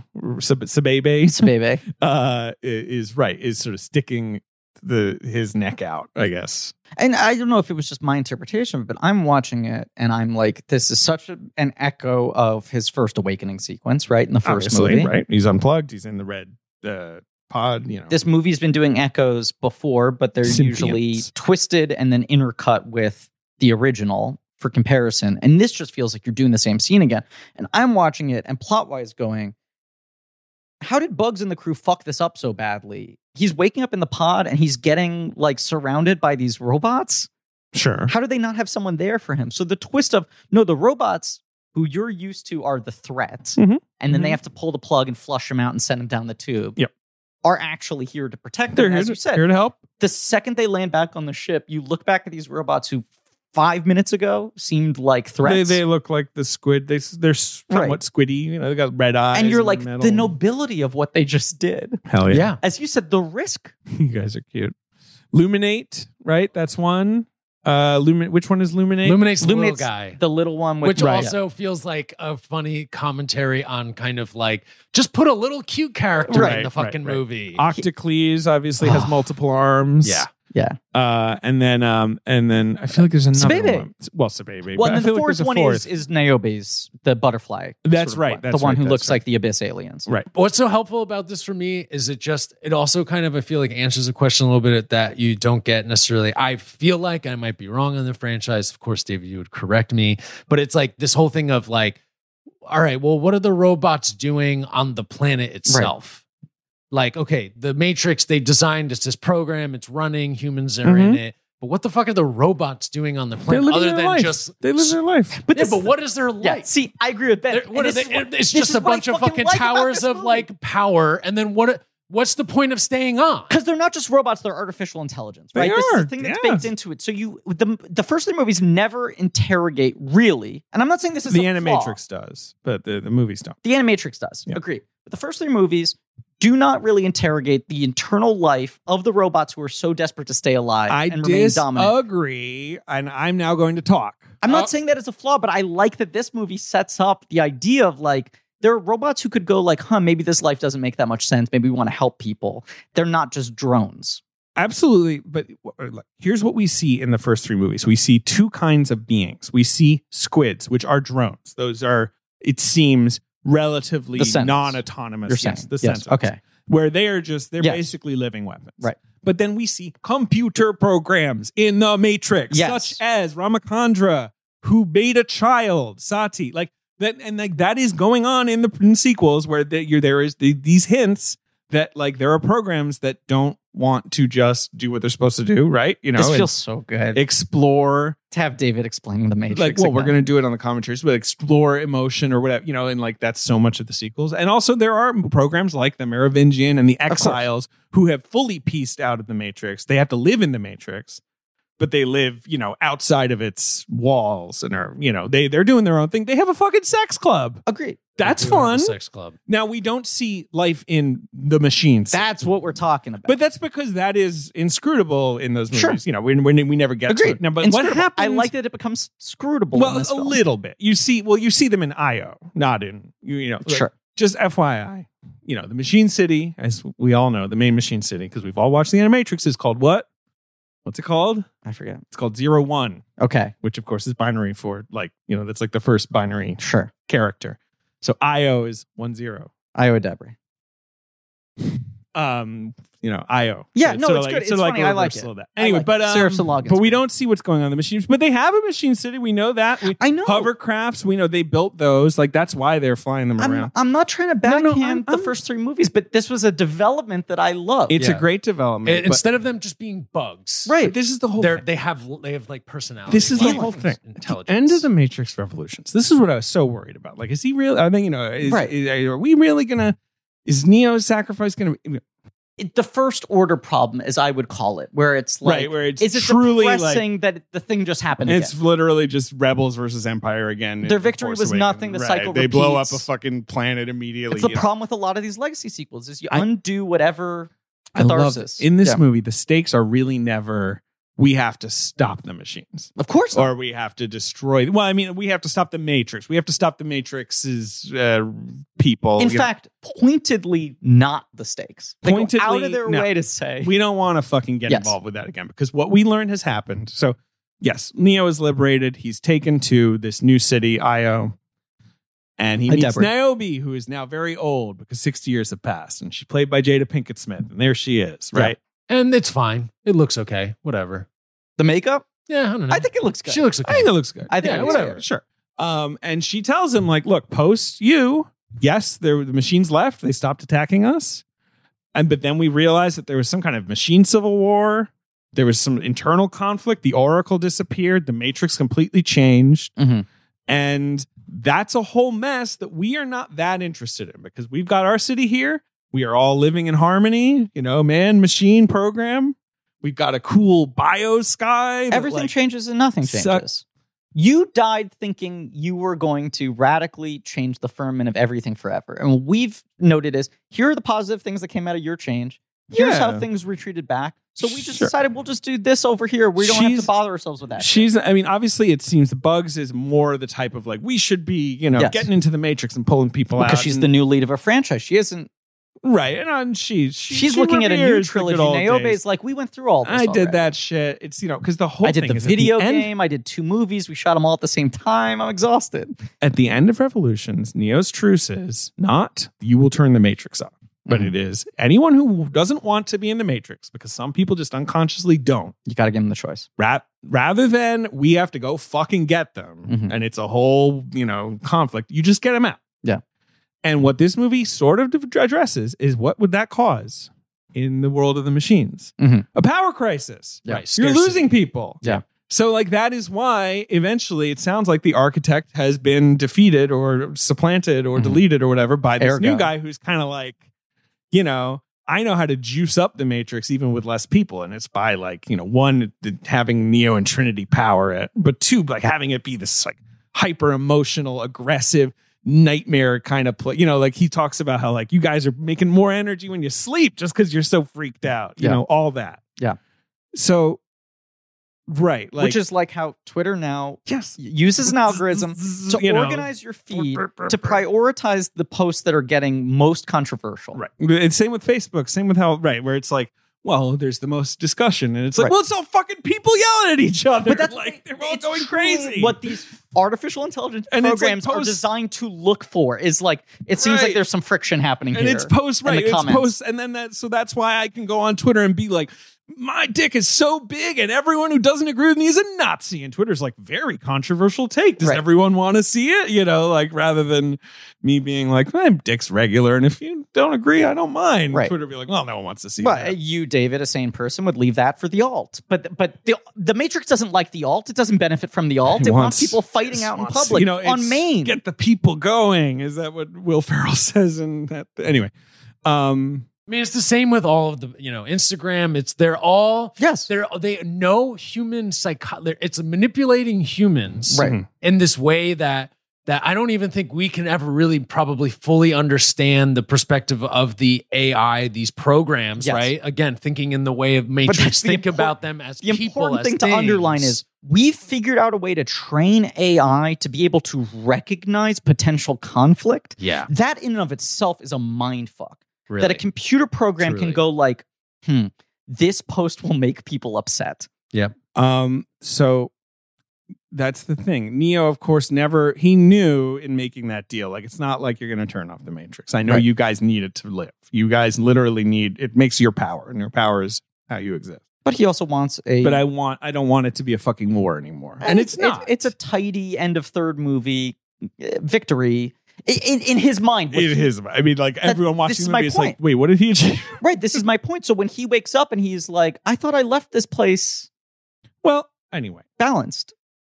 I like that Bugs has to say to him, like, you did. no, it worked. And he's You like, I don't think it worked. I never should have woken up. It's Get a over fucking it, mess. Neo. Right. You still look Well, great. But it I like- speaks to the depression, and it's sort of the Wind Rises thing of like, why am I bother making these planes if people are gonna fucking? Yeah. That was the other movie I kept on thinking about in the second half of this film. Right. Is the Wind Rises struggle of like, It's what I want work to so do. I much, I love care it. so much, I Right. try to communicate this thing, and then people are gonna use it in a way I can't control. Right. Is it even fucking worth the effort? What were you gonna say? Wait.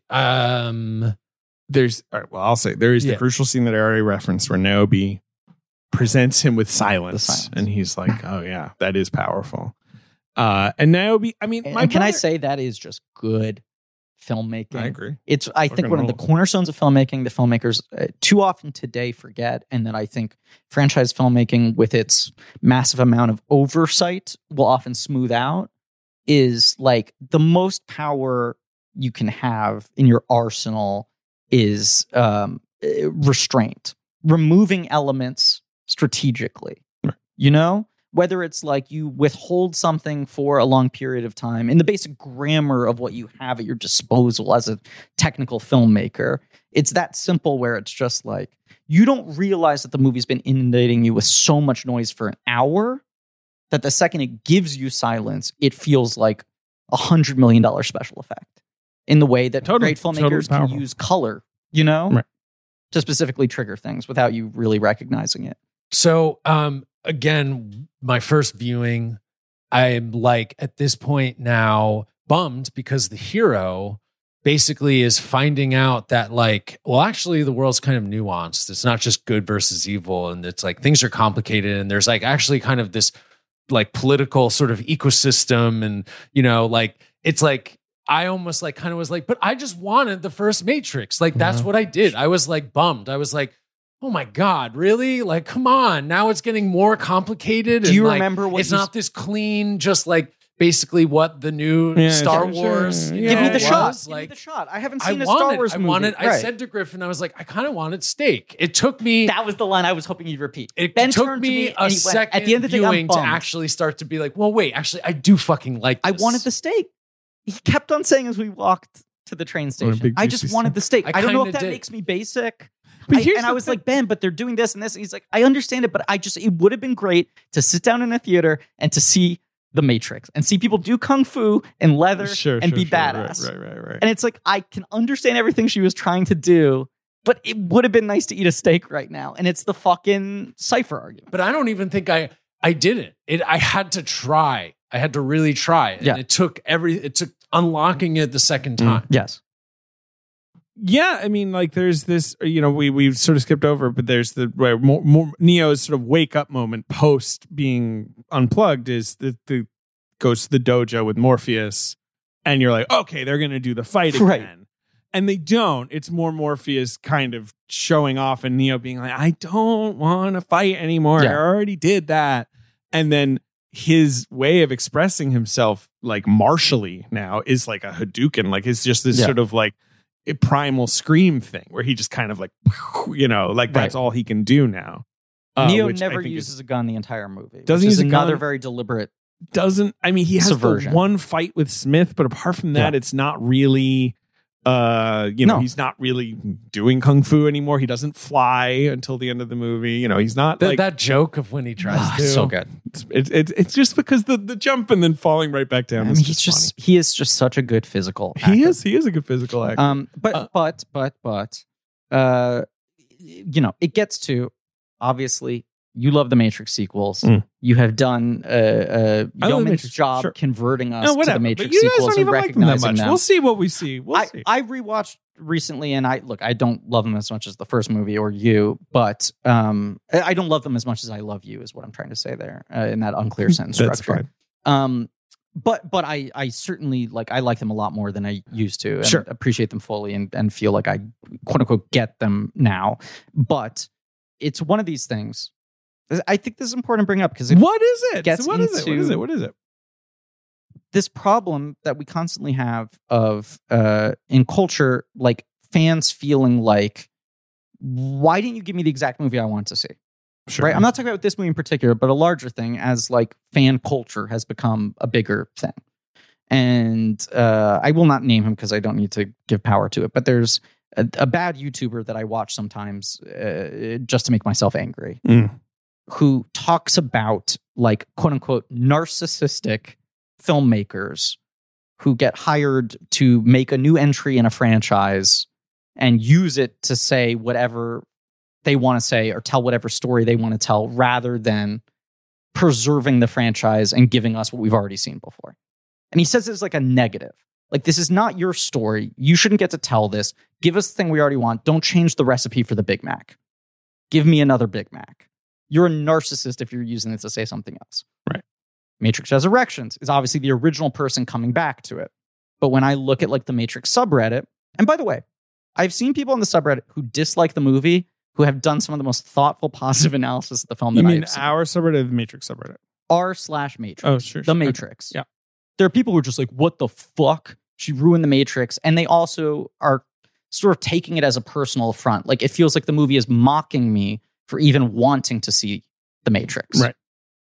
But there are also people who are like, look, I don't like it, but here's everything she's doing. And it's like incredible analysis I've read by people who are very generous with like, it's not for me, but I do think textually this film is very interesting.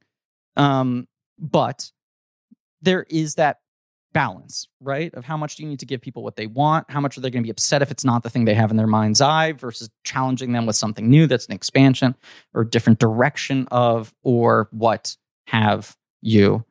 And an issue that the Matrix sequels found themselves in is that the end of the first movie, Neo is fucking Superman now, right? Sure. Yeah. Everyone watches that He's all first powerful. movie, Yeah, he and flies. the promise of it, you go like, oh, fuck. And then the sequels are he can do anything. Mm-hmm. And then you get to the sequels, and in many ways, that's a little dramatically inert. Of course.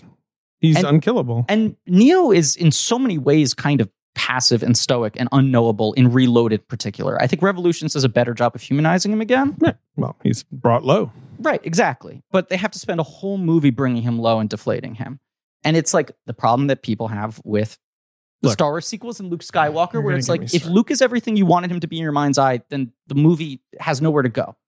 Sure. All of this to say, it is funny that for so much of this film, Neo's power is he just kind of holds his hand up and goes like, just stop. Well, this is what I'm trying to say. Like, now he can just... I know I gave a lot of wind up to it, but that was the point I wanted to make. Okay, but I do want to point out that Yes. Matrix Reloaded, one of the great works of art of the 21st century, is about how I love you. when you become the fucking Messiah, when you become Luke Skywalker Unlocked, that is just, and every Messiah in history is just a way of, it's just a form of control. Of course. That's the whole point of the narrative. It's like, Neo can now do anything. And he's like, I can do anything. And he reaches the end and the guy's like, yeah, I wrote that you can do anything. You can't do anything. You're going to do one thing, which is do what you're supposed to do, reload the Matrix for me. Right. And of course, the brilliance is that Neo. I don't trust the mainstream media. It's a form of control. It's a lie. Instead, I read everything on Facebook and I follow that to the letter. And I'm a free thinker. You know, it's like everything is a system of control, as you said. Yeah. People need structure and they need rules and they need control. So even if they reject the thing that's put upon them, they find some new structure to invest everything into. And I do think that, like, yes, Reloaded, those action sequences, which are very good. Like, one of the reasons I think the Burly Brawl is not as fucking awesome as they thought it was going to be. Although I think it's good. I agree. But, like, when you watch Revisited... It has no ending. It's like he just leaves. Rewatching the Revisited documentary reminded me how much for a year the hype was, you're not going to believe this fucking fight. If you thought Bullet Time was cool, this Burly Brawl thing is going to blow your fucking mind. Yeah. And the fight, yes, it does deflate a little bit. And part of it is just like, well, I know he can do anything now. Right. So you can watch the coolest special effects and the most like complicated choreography. There's less of a like tension. Yeah. And so in this movie, one of the reasons why you get the sense that like Lana's clearly not even prioritizing action sequences here. It's not even that they're not as good. It's that like it's not the point. Is that anytime there could be a big action sequence, Neo kind of holds up his hand. It goes like, no. I don't want to deal with it anymore. Right. It's defensive. He's now. I'm not even going to do the show of it anymore. Now, to get back to the plot, Niobe, you know, I think in the movie it makes total sense that she is just like, I don't want you to go rescue Trinity. I don't want you to mess anything up. Everything is nice here. We're living in harmony. Like, she becomes kind of a scold. Like, I think the movie is fine at this. Like, because I think you kind of know in her heart of hearts, like, no, she's, you know, part of her wants Neo to, you know, to do the thing. Right. But like, it's sort of, Niobe's so cool. Yeah. Joe, my brother was saying that he's just like, it's sort of annoying that she's like the Harry Lennox, you know, in the sequels character of like, you stay grounded, all of you, you know, space pilots, you know, hovercraft. I have a comment in defense of that and then a question. I think it's, I think you might find annoying. I feel like Niobe's kind of playing like the elder statesman, 87th term senator. Absolutely. Who used to be a political radical. And now thinks she's still woke. Things just kind. I support Bugs is you, like Neo. AOC. I and it's like, can you Bugs. just calm down and stay quiet? She's not even being saying quiet, but certainly, yeah, just kind of like, it's better to not like fuck I'm a things career up. politician now. I remember I used to be hungry and try to fuck shit up. Yeah. We don't need to fuck shit up anymore, right? Yeah. Here's my question for you. And I don't know if I have an answer, but it came What's the to me. question? Do you think this movie would be better or worse if at this point, when they get to Io, and there was the elder statesman who was running the city, it was old Lawrence Fishburne? No, that'd be much worse because it would make no sense that he would never ever say no to Neo. He'd be very pro Neo. Okay. Yeah, because like the whole Morpheus is like whatever Neo wants to do. I am an acolyte of Neo. Like, you know. Whereas Niobe, as she says in the sequels and as she says in this movie, she's like, I never totally believed in your whole deal. Yeah. You know, I was always skeptical. As this movie says, like, post and, you know, once the truce happens, Morpheus became the president because he was right. Like, you know, like he was. And, you know, if it's Morpheus, he'd be like, Neo, it's so good to see you. And Neo would be like, I gotta go get Trinity. He'd be like, I know you do, and I'll see you later. He just would not be an obstacle. I love Jada Pinkett. I think she's a very underrated actor. We've called her out a lot on the show because we've had the good fortune of being able to cover a lot of movies she's good in. Table. We want to get. It's time that she bring us to the table. Yeah. But David's sitting at a brown table right now. Ben's at a glass table. This is where I get sort of excited by how thorny this text is in an interesting way. Mm-hmm.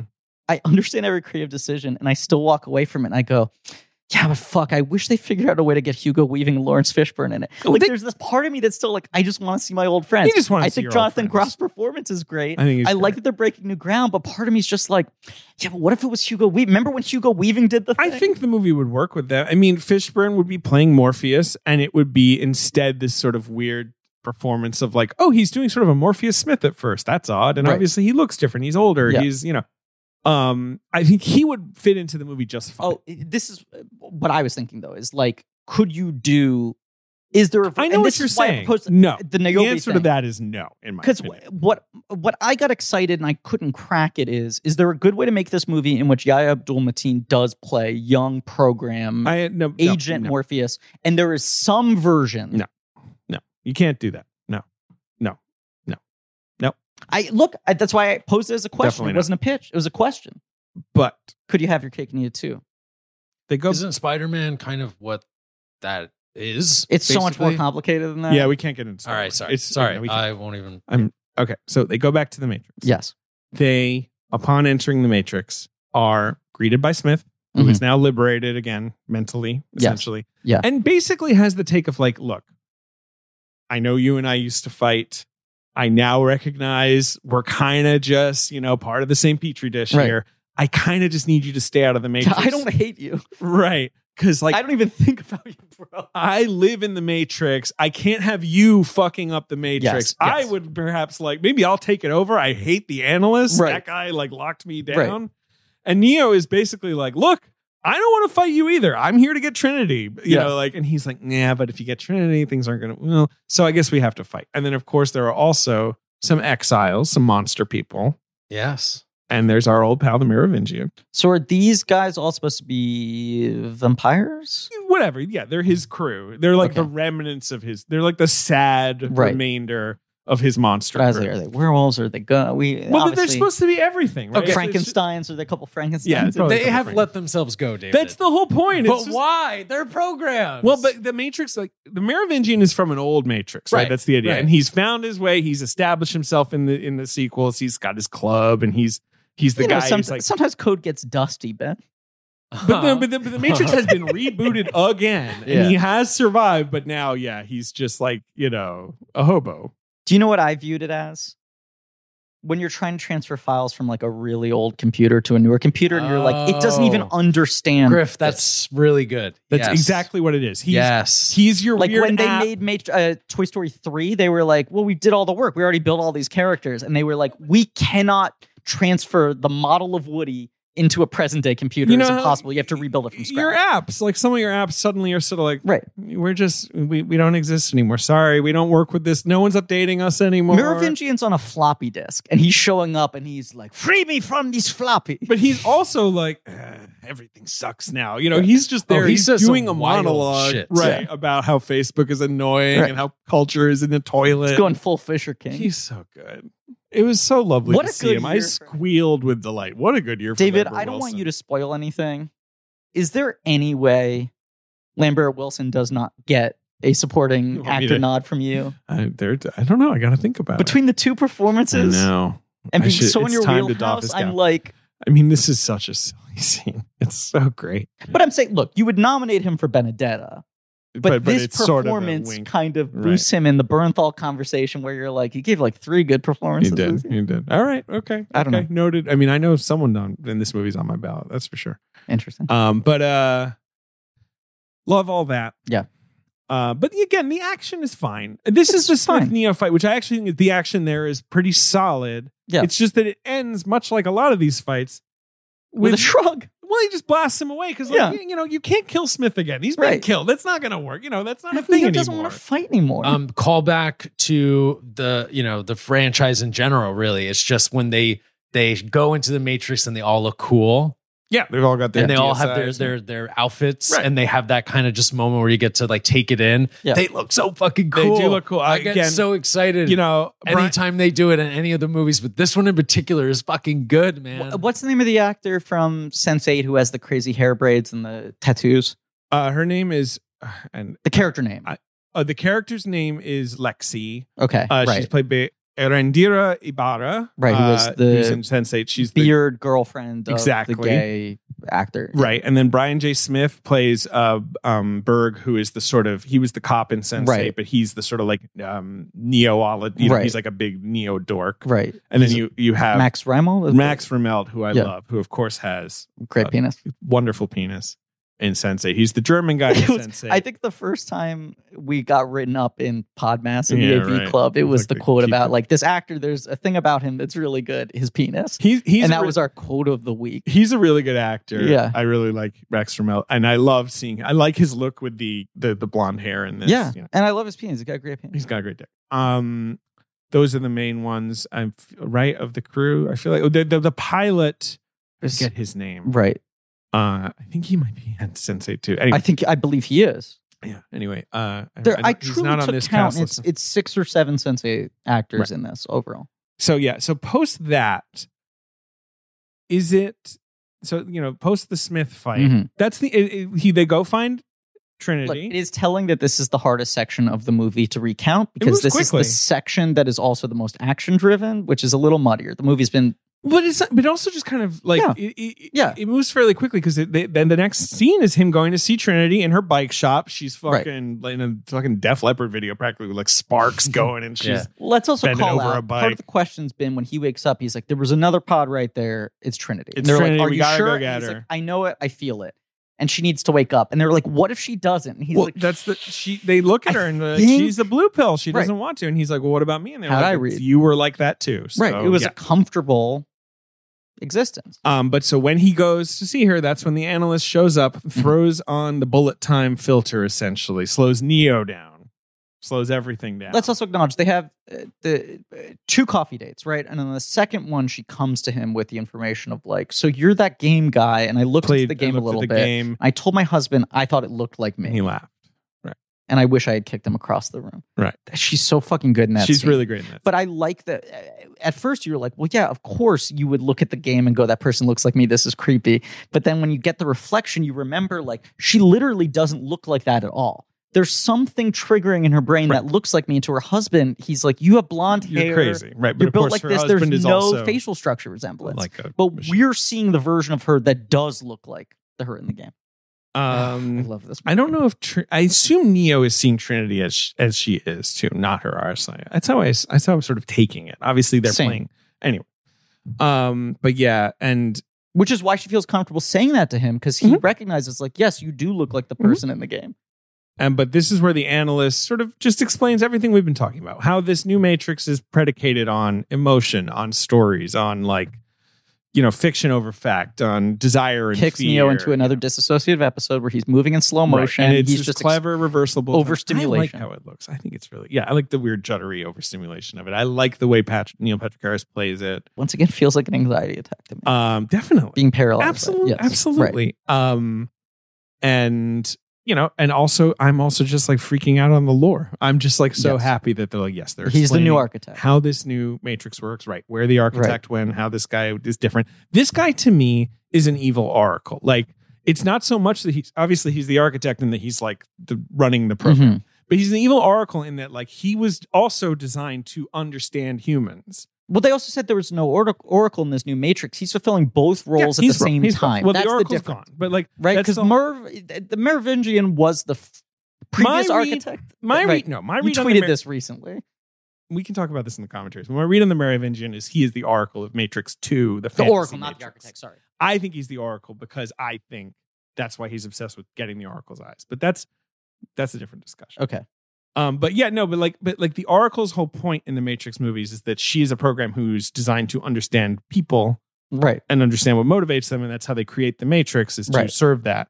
And he is the same. He gets people, but he gets how to push their buttons, how to aggravate them, how to stir them up. Like, so he's sort of like a nega oracle. He's like also he's kind of a good therapist. Like, there was a version of me that was worried where I'm like, is she going to come in with some anti-therapy? oh, like yeah, right, yeah, Because but- he's the villain. And Well- it's like, no, the point is his power is that he actually does understand people's Right. psychology. right. Yes, absolutely. And He's not just lying to this It's- dude. it's so good that the villain of this movie is not another Not just superpowered lying. agent Sorry. who you are going to have a fight with. Right. And it's more like the big test in this movie at the end It's is a conversation. is that he needs to truly win Trinity over to waking up. Yeah. And the analyst is like, okay, yeah, if you can do that, what can I do? But also, if he can't do it, then Neo doesn't even want to he be wants alive the blue anymore. pill. He wants to go back. Now, It's better when- than nothing. Right. Wouldn't you say this speech also, if you're reading between the lines, definitely is like, I think, a moment where people who didn't like this movie, right, are feeling attacked because he's Yeah, like kind absolutely. of I mean, I being think- like, you're a fucking idiot. I think this Sure. is not he's to talking intellectualize about, this, but like, I've what seen people people say this want. directly, but it is like, this feels like this movie is calling me an idiot Yes. for wanting to see the movie I wanted to see. Right. So not only am I not getting that movie, but the movie's mocking me. Mm-hmm. And then on top of that, when they read, which I think is a misread, the perception that she doesn't even want to be making this movie. Well, that I think is not true. Right. Right. That's the thing I think is fundamentally misread. Because But I understand being pissed off that the movie is both withholding from you what you want and seemingly mocking you for not. Ultimate For wanting troll, it. man. Fucking made a movie, dude. Didn't even fucking want to do it, man. But like, I mean, I'll say, you know, I do see people Did saying you that. like though. it? Like this whole movie's a don't fucking worry about troll other and a people. slap in Well, the let's face. move on. Let's move on from other people. Sorry. It's okay. No, it's fine. But beyond the fact that we've been Sorry, running you for started so to hear long. an echo. We were under a bridge. Oh, very good. I will say, I watched this with my wife last night. This final sequence where, yes, Neo makes the emotional appeal to Trinity. That connected with her. Okay. You know, that moment of like, you know, the cops are gonna like take him in. Trinity says to Chad, like, I wish you'd stop fucking calling me then. You know, like all that. That I would connected. imagine any time the two of them are on screen at the same time, that probably connected Yes. with Forky. Right. Because it's such a clear emotional in. But the you know, sort of heisty element of the final action sequence where it's like, okay, like Yeah. Morpheus and Bugs are gonna go to the pod and they're gonna kind of switch Trinity out Mhm. surreptitiously by using Bug, you know, and Sati shows up, played by Priyanka Chopra, you know, and is like, I'm Sati. Well, it's pretty brief and But they have like a council Forky. of Elrond Sorry, I around said like her a name. fucking what? What do no, you, I said my wife's name. It's fine. You know, They have- Forky's they have, just like- like, I don't know who this is. And But I'm they- like, oh, it's Sati from they the have a prequels council of of the Elrond sequels. around like a wishing well in the middle of the woods. Yeah, well, you know. Right. Could but you quickly surmise that? Because I'd like to Sati see, is explain just kind of, though, what we learn in that moment. I wasn't 100% clear on how it connects. Sati is the daughter of, she's in the Matrix Revolution. She's the daughter of two programs that made a baby for no reason. A And so- program that has no function. right, a subplot. It's implied that she can control the weather, but it's a sub because once Smith copies over her, he changes the weather and she makes a sunrise for Neo. But it's implied Right. like The rainbows in the sky that the analyst mocks. but it, you know, it's a subplot in Revolutions that the Oracle is kind of helping this strange new program that's sort of created out of love to survive, right?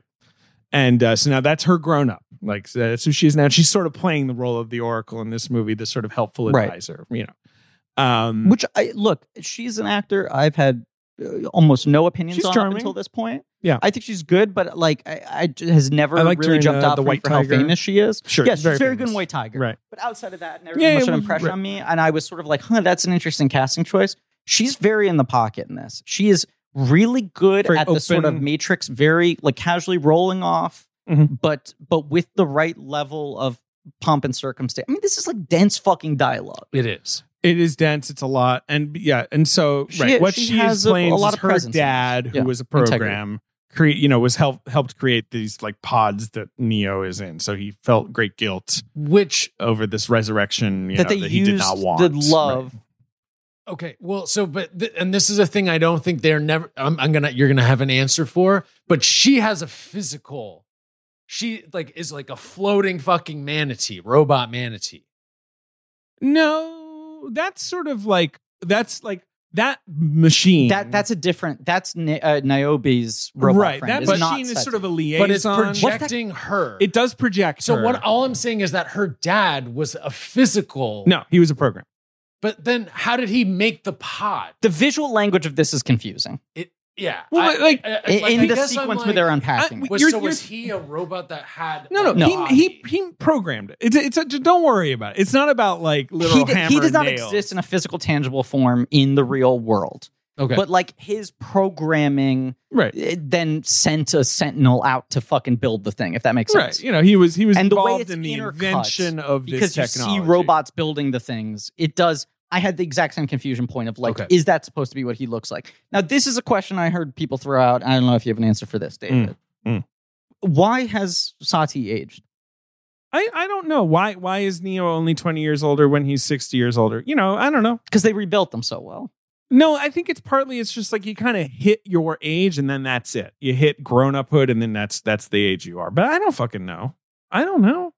I don't know. I just saw I mean, people throw programs- that out because she's a program. Shouldn't she stay a little girl? No, but she doesn't want. I don't know. She can be whatever she wants. Okay, right? so- I don't know. They're So, like, her father makes these pots. sure, he felt great guilt about that. He no longer exists. He was like purged by the analyst or whatever. But yes, Deleted. That's why she wants to help. So that means, though, that also in the last version of The Matrix, they knew that they were going to reset it. Okay, so it does connect in, right? I don't know if they knew that. They just But- knew that they could build technology that could like bring humans back to life. Okay. They're just fucking doing shit over there. We don't know what they're doing at the machine but I cities. also- They're advancing their technology Yeah. of harnessing energy from humans. Yeah, sure. Right. No, I like that it's like literally like the heart of the franchise is the thing that keeps this beating, right?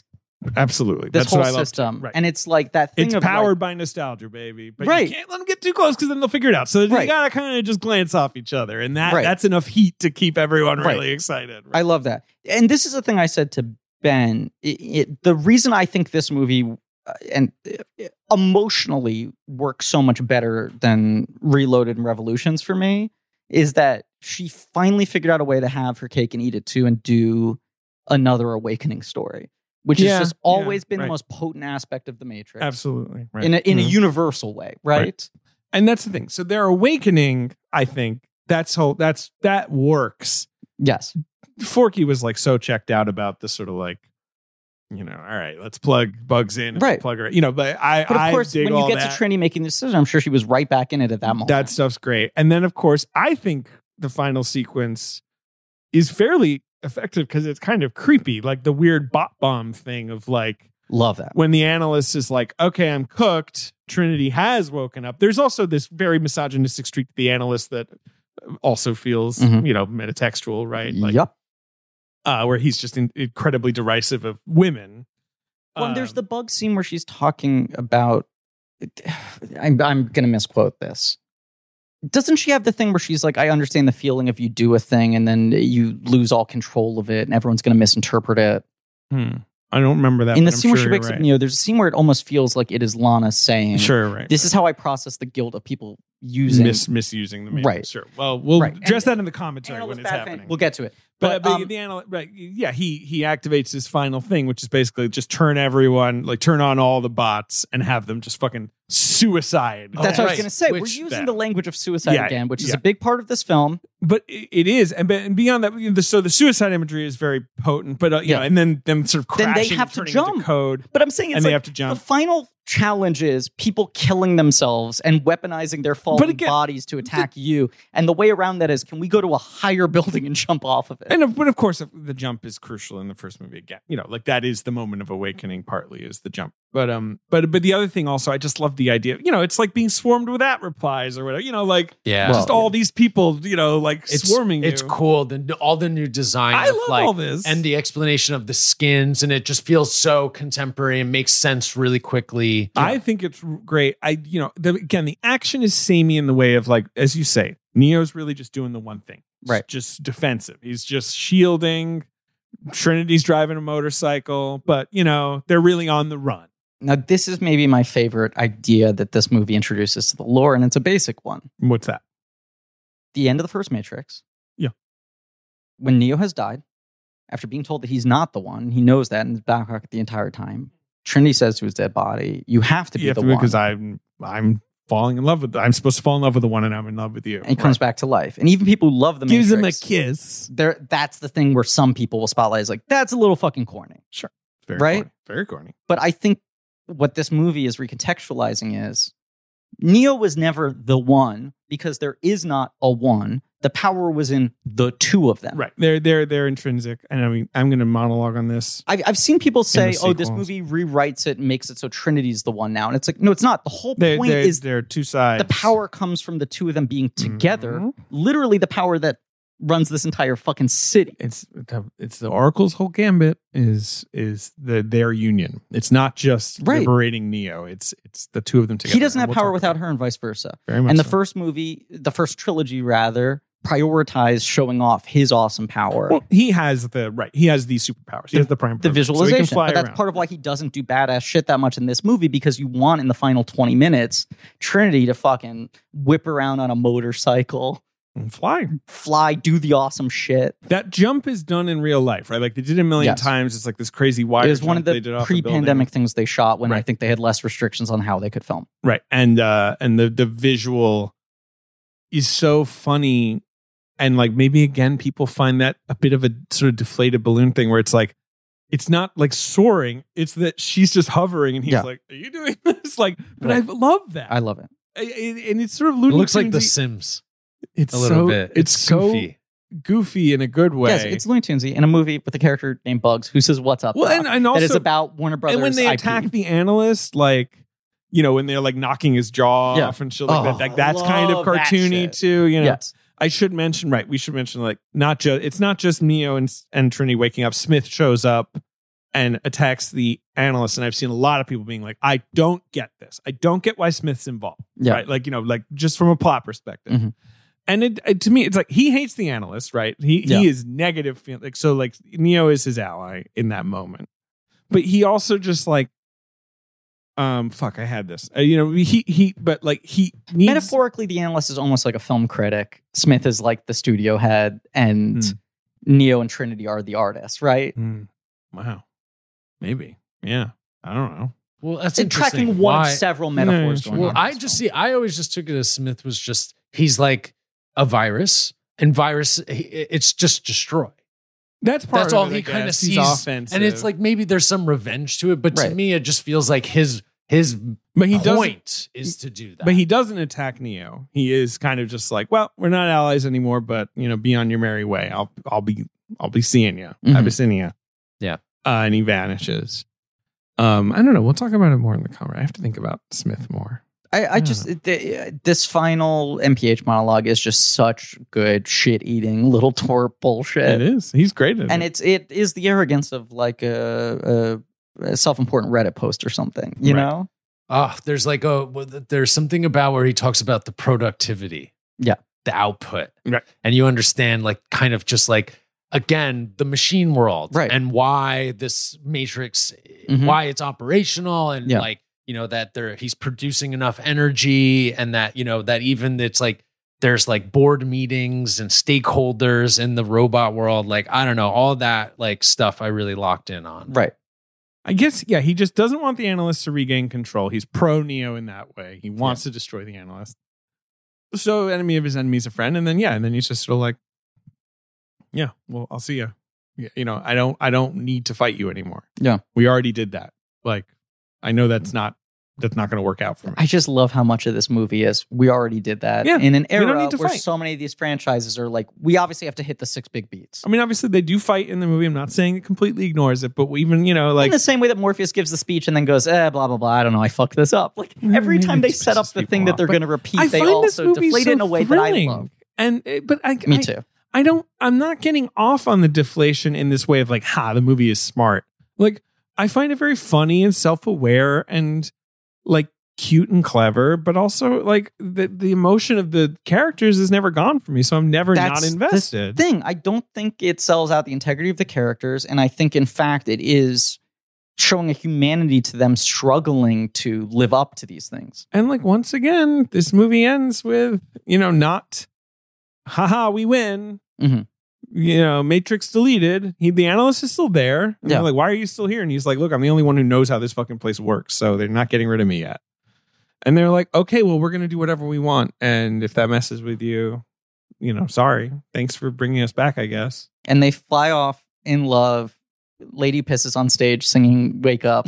10 out of 10. I'm fucking cheering. Yeah. And then Ben there's looks at me and says, I don't know what's going on. and then there's a post-credit scene about cats. Yeah, yes. Okay, so we stayed in the theater and then there was one couple in the back row. Mm-hmm. And we like stand up after the cat thing, right? I was like, I'm wondering if there's anything. It's not like that's usually a Wachowski move, right? But I'm wondering if there's anything. We stay for that scene. I'm like giggling to myself. Mm-hmm. We get up, we turn around. There's the couple in the back row. There's that moment of kinship you sometimes have with another person in a movie theater, right? Yeah. And the guy goes, so we waited through all of that for for that. And I just yelled back, worth it. And we walked out of the theater. Yes, the cat thing is cute. I love that the end is just like, we are gonna be free, like, and just like, let us do our thing. Do our thing, right? Let everyone do whatever the fuck they want. Yeah, he's like, wow, I've still got all these ideas, and they're Or, like, okay, you know what? well, Let me put we it don't have better. any power over Let us. everyone do what makes them happy. Like, that's their. If you're not fucking with other people in their that's life, the thing, right? I mean, that's and which I've is so always much thought about the that. individualism of these films, and I think talking about identity and all these things for a but movie made beyond by that, a like, trans woman, it's like The triumph over online is like, he's like, well, I know how to push your buttons, and like, yeah, well, you don't have any power over us anymore. Right. We're just gonna fly around. I just want to feel good about myself And people, I was talking to and be David with the people Ehrlich, I love. who's very enthusiastic as we were Yeah. leaving, and he was like, I would love to see another one. Like, I think that's such an interesting ending. Like, I think there's so much, potential to, and I'm not sure I get that. I'm like, I don't really know where it could go from here, but also I feel both ways at the same time. If, and- right, if Look- Lana Wachowski wants to make another one, which I feel like I'm getting the message that she doesn't right now. That's what it sounds like. James McTeague's the one who's been doing interviews, and he's kind of like, there's no plans for like Right. more. There was no pitch. Right, and Warner Brothers has been like, we'd love more Matrix, but like, I don't know if they still feel And- that and way even- after it's sort of like lukewarm at the box office. I don't I've know. read quotes in the last 48 hours where they're like, this is the second biggest HBO Max thing we've had all year. It's done better than almost all the other blockbusters we've put up there. Sure, We're very much in the business of doing more Matrix if she wants to. Right. I think they are not deterred by the box office performance at all. no, it's sort of meaningless to them. It's I think, kind of all meaningless to year. them. The only one that really mattered was Dune, and that was just because the overperformance was so pronounced with that one. But There was everything else, also the weird legendary of that whole thing. Legendary Pictures, the entertainment company, and the financing deal on that, and whatever. Can I just say, I corny sap Griffin shit, and I've been trying to figure out how to formulate this point for the last week, and I don't know if I'm going to execute it right now. Yeah.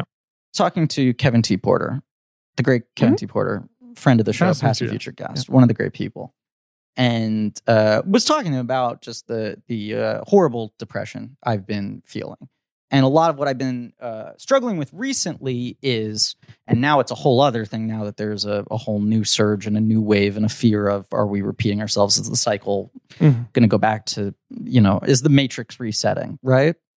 Is that I spent like 18 months in lockdown between the worst of lockdown and my health problems I had, where I really was not seeing people. Right. I saw less than 10 people for like 18 months. I live alone.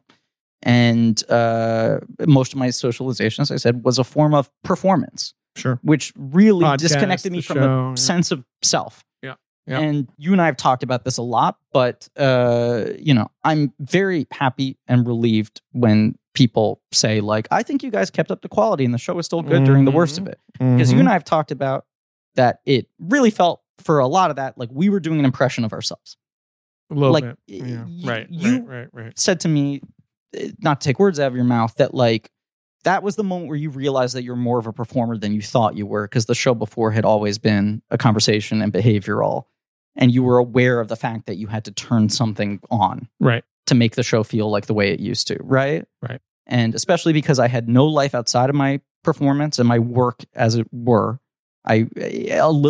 I feel like Thomas Anderson at the beginning of this movie. I was just like, if I'm left alone, I have no idea who the fuck I am anymore. I have too much time alone with my own head, questioning what feels wrong in the state of the world and whether any of this is fixable. And it's no longer that like sort of that matrixy everything feels wrong and I don't understand how this could ever be good again. Okay. Kind of thing, right? Mhm. That's a little removed from self. And that I had a couple months of just kind of manic excitement post-surgery. Lockdowns were easing up. Vaccinations were good. Yeah. Where I was like, I'm invincible. I can fucking do anything. Sure. And then the last handful of months have been like the whiplash a little bit of everything Right. catching up to me and how much I haven't processed, right? Mm-hmm. And just saying to Kevin, I feel weird because I still feel like I'm doing an impression of myself most of the time. Okay. And he said to me, Okay. is there any time when you do feel like you're actually yourself again? And there were two answers that came to me. Mm-hmm. One was when I go to see a movie. You love to see the movies. You As love odd to go as to it the is, because cinema. most people don't think of it as a social act in that Nope. kind of way. Nope. When I'm able to sit there, full range of vision, obscure my own thoughts, hyper focus on someone else's life, fictional, I feel normal again. I'm outside Sure. of my own brain, Right. right? And it's the behavior I didn't have in the worst of this, where so many things feel tainted by the pandemic because I had to do them so many times during the pandemic. Okay. Not the pandemic's over. And the second thing I said was doing the fucking podcast in person. Right. It really is. And when we have to go back and do Zoom episodes now, and increasingly we'll probably do some more, We'll do some. And I do some feel guests are not same anxiety. And when people like have complaints about things that happen in episodes, which are valid, I'm like, yeah, I know, I agree. I hate myself too. I can't, I'm fucking Don't struggling hate yourself to do this. But when we do an episode in person, I feel like a fucking human being again, and it doesn't feel like a performance. And I did think about the whole central thing in this movie of the charge of Trinity and Neo being in the same space. Both the Right. pods being in close proximity to each other and also needing to find each other within the simulation. And it is this like Wachowski thing of love conquers all, that their movies have increasingly become about. But it also is like, and to view this as a movie that was brainstormed out of grief, right? Grieving for Yeah. lost loved ones. Yeah. That then is interrupted by a pandemic when everyone's separated. True.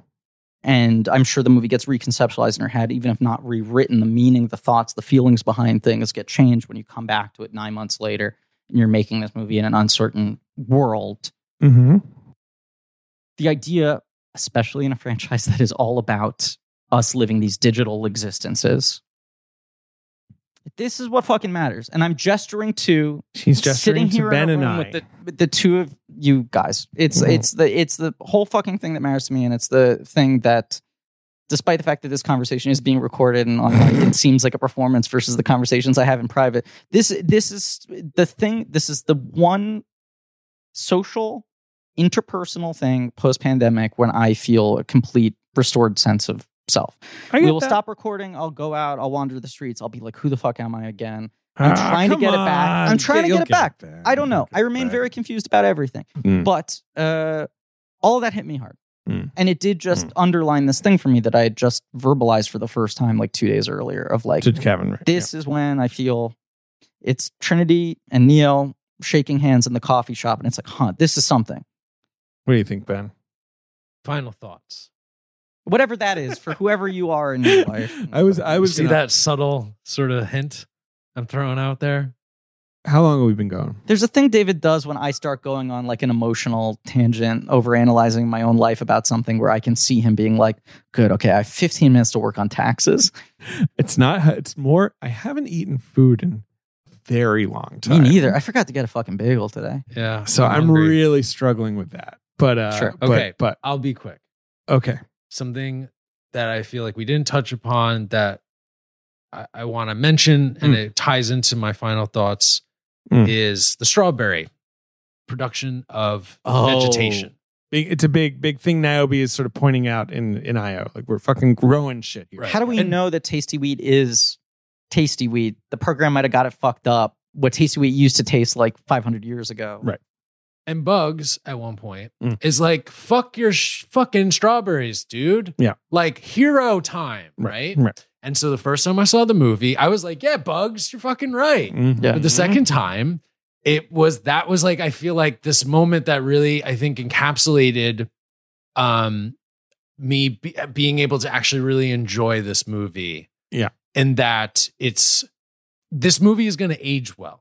Like this movie is very thinking ahead, big picture. I agree. Keanu's And- thing when, and I when really- she showed him the movie for the first time was he apparently said 20 years ago you predicted the next 20 years, and watching this movie I feel like you are predicting what the next 20 years from here on out are Oh, going to yeah. be.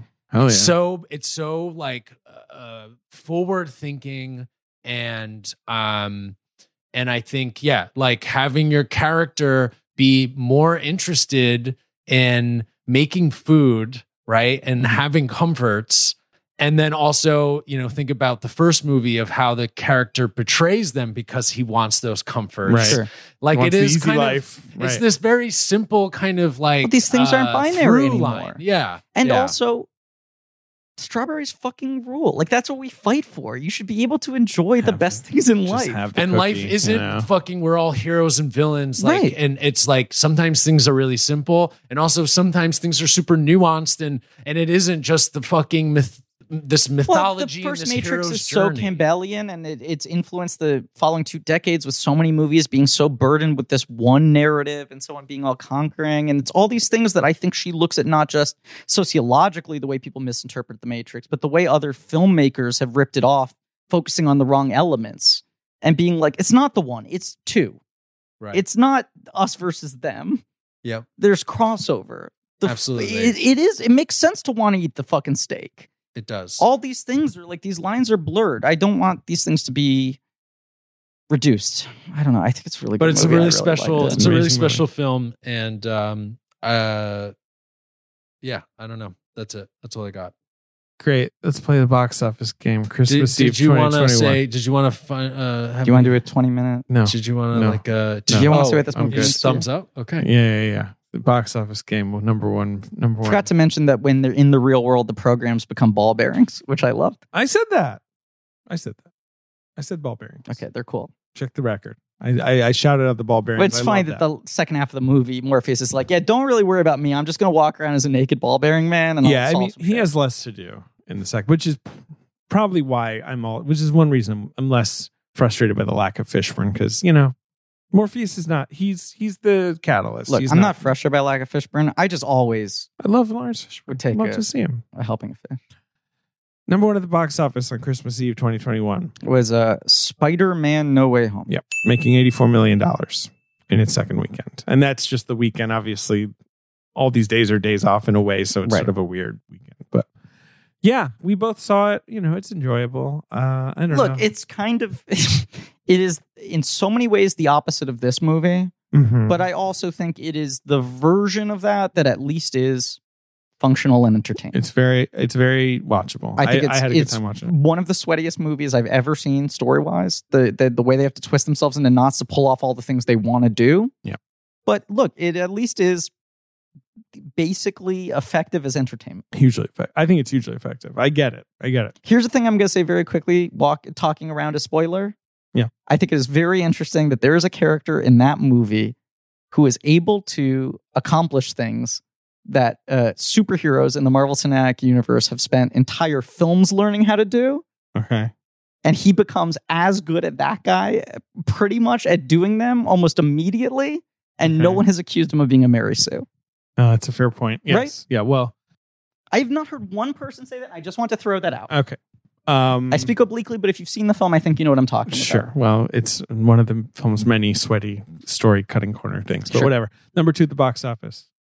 Number 2 at the box office is Sing 2, which Yeah. I think people looked at as some sort of like, fuck, Matrix bombed so hard, Sing 2 beat it. Sing 1 was so goddamn huge. Yeah. People forget it was fucking humongous. It made Definitely. 270 domestic. Sure. Sing.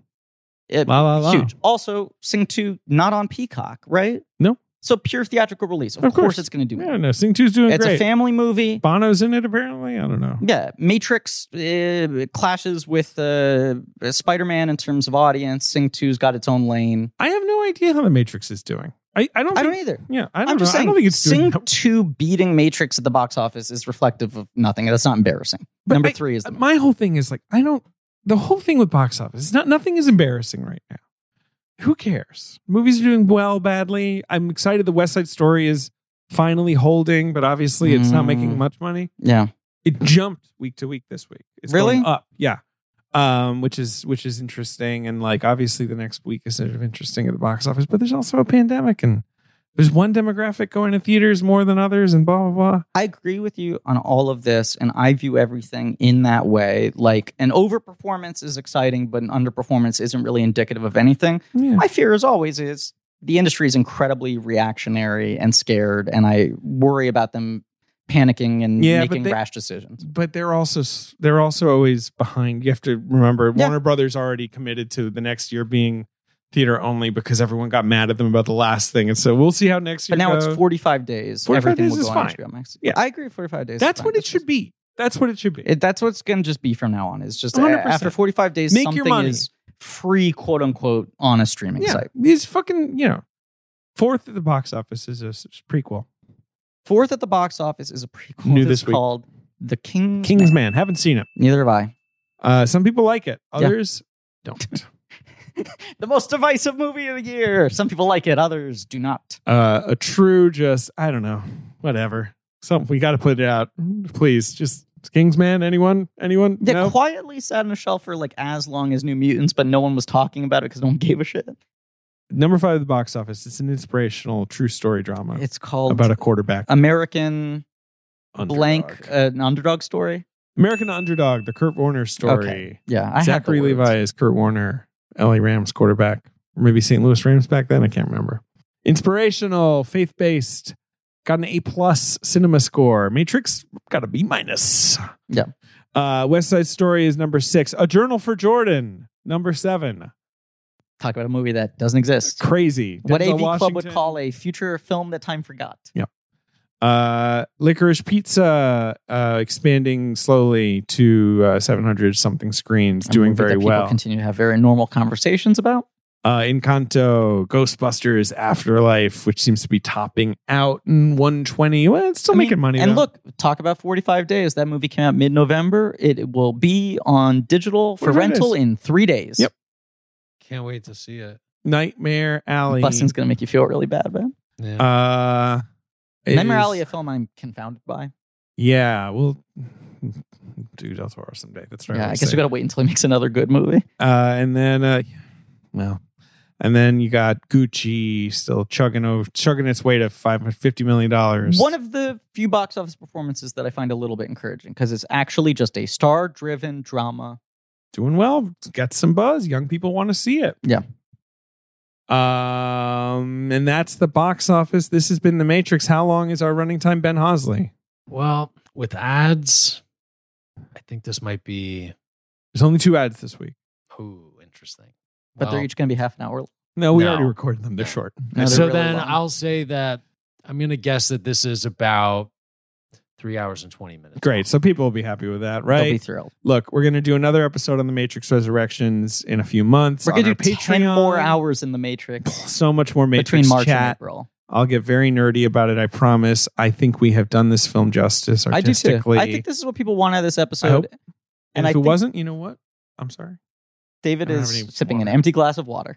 It's fully empty. There's not even a drop in there. He tried to see if he tilted it back and forth. Maybe there was one final drop he could use to nothing satiate his in there. thirst. And it's making him even angrier because now he's thirsty on top of hungry and I'm I'm still hungry. talking Well, and he you wants gotta the episode to be pee. done. Yeah. He's I gotta be done. closed the laptop. David has closed a thing that almost never and now he's happened. okay. He's David walks unplugged. down the street with an open laptop holding it out in I front of do him with not. one arm. I do The not. laptop is never closed, unlike the balcony.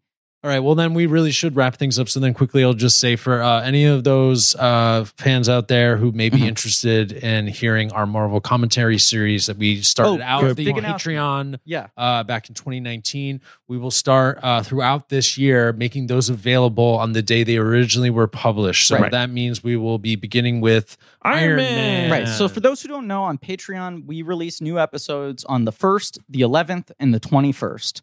And starting this year, there will be a new episode on the 1st, 11th, and 21st, but Right. also on patreon.com/blankcheck. If you go there, we will be making public the link for whatever episode came out on that date exactly 3 years earlier. And that's going to be our model going forward. So we're releasing episodes from Old behind eps. the paywall after couple years. 3 years. Yeah, they're Uh, fun Marvel commentary yeah. episodes. You can watch along at home. Ghostbusters on Patreon right Mhm. now, starting Correct. now. Starting, And we got a Yesterday or mailbag whatever. episode on January 11th. That's right. And then in February and March, we're going to be doing episodes on Top of the Lake. I know we said we never do TV again, but we lied. Yep.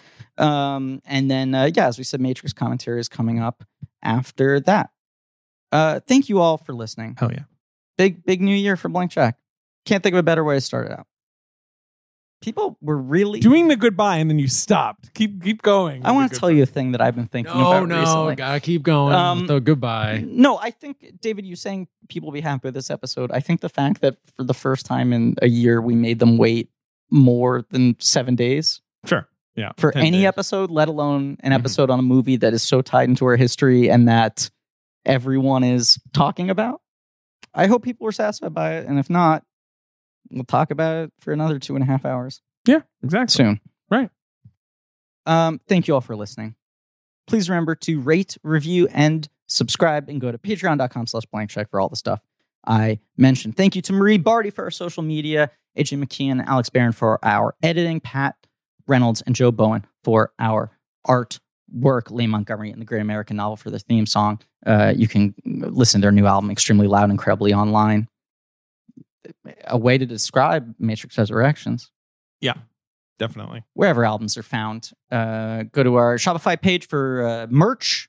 Coming soon. We've priced the previous topical shirts, Talking the Walk 2020 and the 5th anniversary shirt. We priced them to move. They're on deep discount because we've got to get through that inventory. But also coming soon, can I say it here?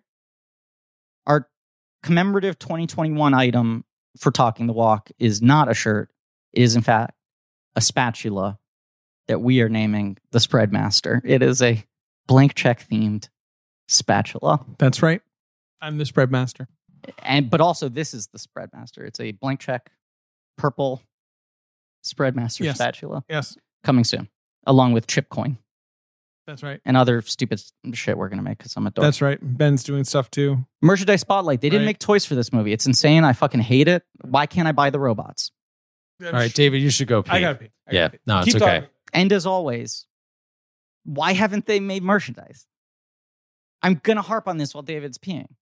Griff, well, because the movie is examining the toxic parts of this I business. understand. And the and opening the of the movie where toys. Tom Anderson's in an office surrounded by the fucking Right, tchotchkes right. that I buy is supposed to be the unfulfilling part of his life. Absolutely. But I also look at that scene and I go, well, yeah, you got the McFarlane Toys Trinity figure right there and the Morpheus. Why aren't you giving me new versions of McFarlane's still in business? He could just do it again. And they have a new articulation system because back then they were pretty much just doing statues or nerd hummels, as people like to call them colloquially. And now digital sculpting advancements, 4 films, expanded palette. I want a Bugs. I'd like a Sabebe, Illuminate, Octocles, yeah. Well, Old Niobe, if you wish really hard, maybe it'll come true. Throwing Fitz Morpheus. Yeah. I just don't see this happening, unfortunately. But maybe I'm wrong. I hope it does. This doesn't strike me as the movie for the kiddies who are then going to want to get toys. Ben, I'm talking about a collector audience here, an adult collector audience. McFarlane Toys, it's an attitude. Oh, okay. Well, I also now have to leave Ben is leaving my his own apartment. own apartment. Left here ranting about fucking baby toys.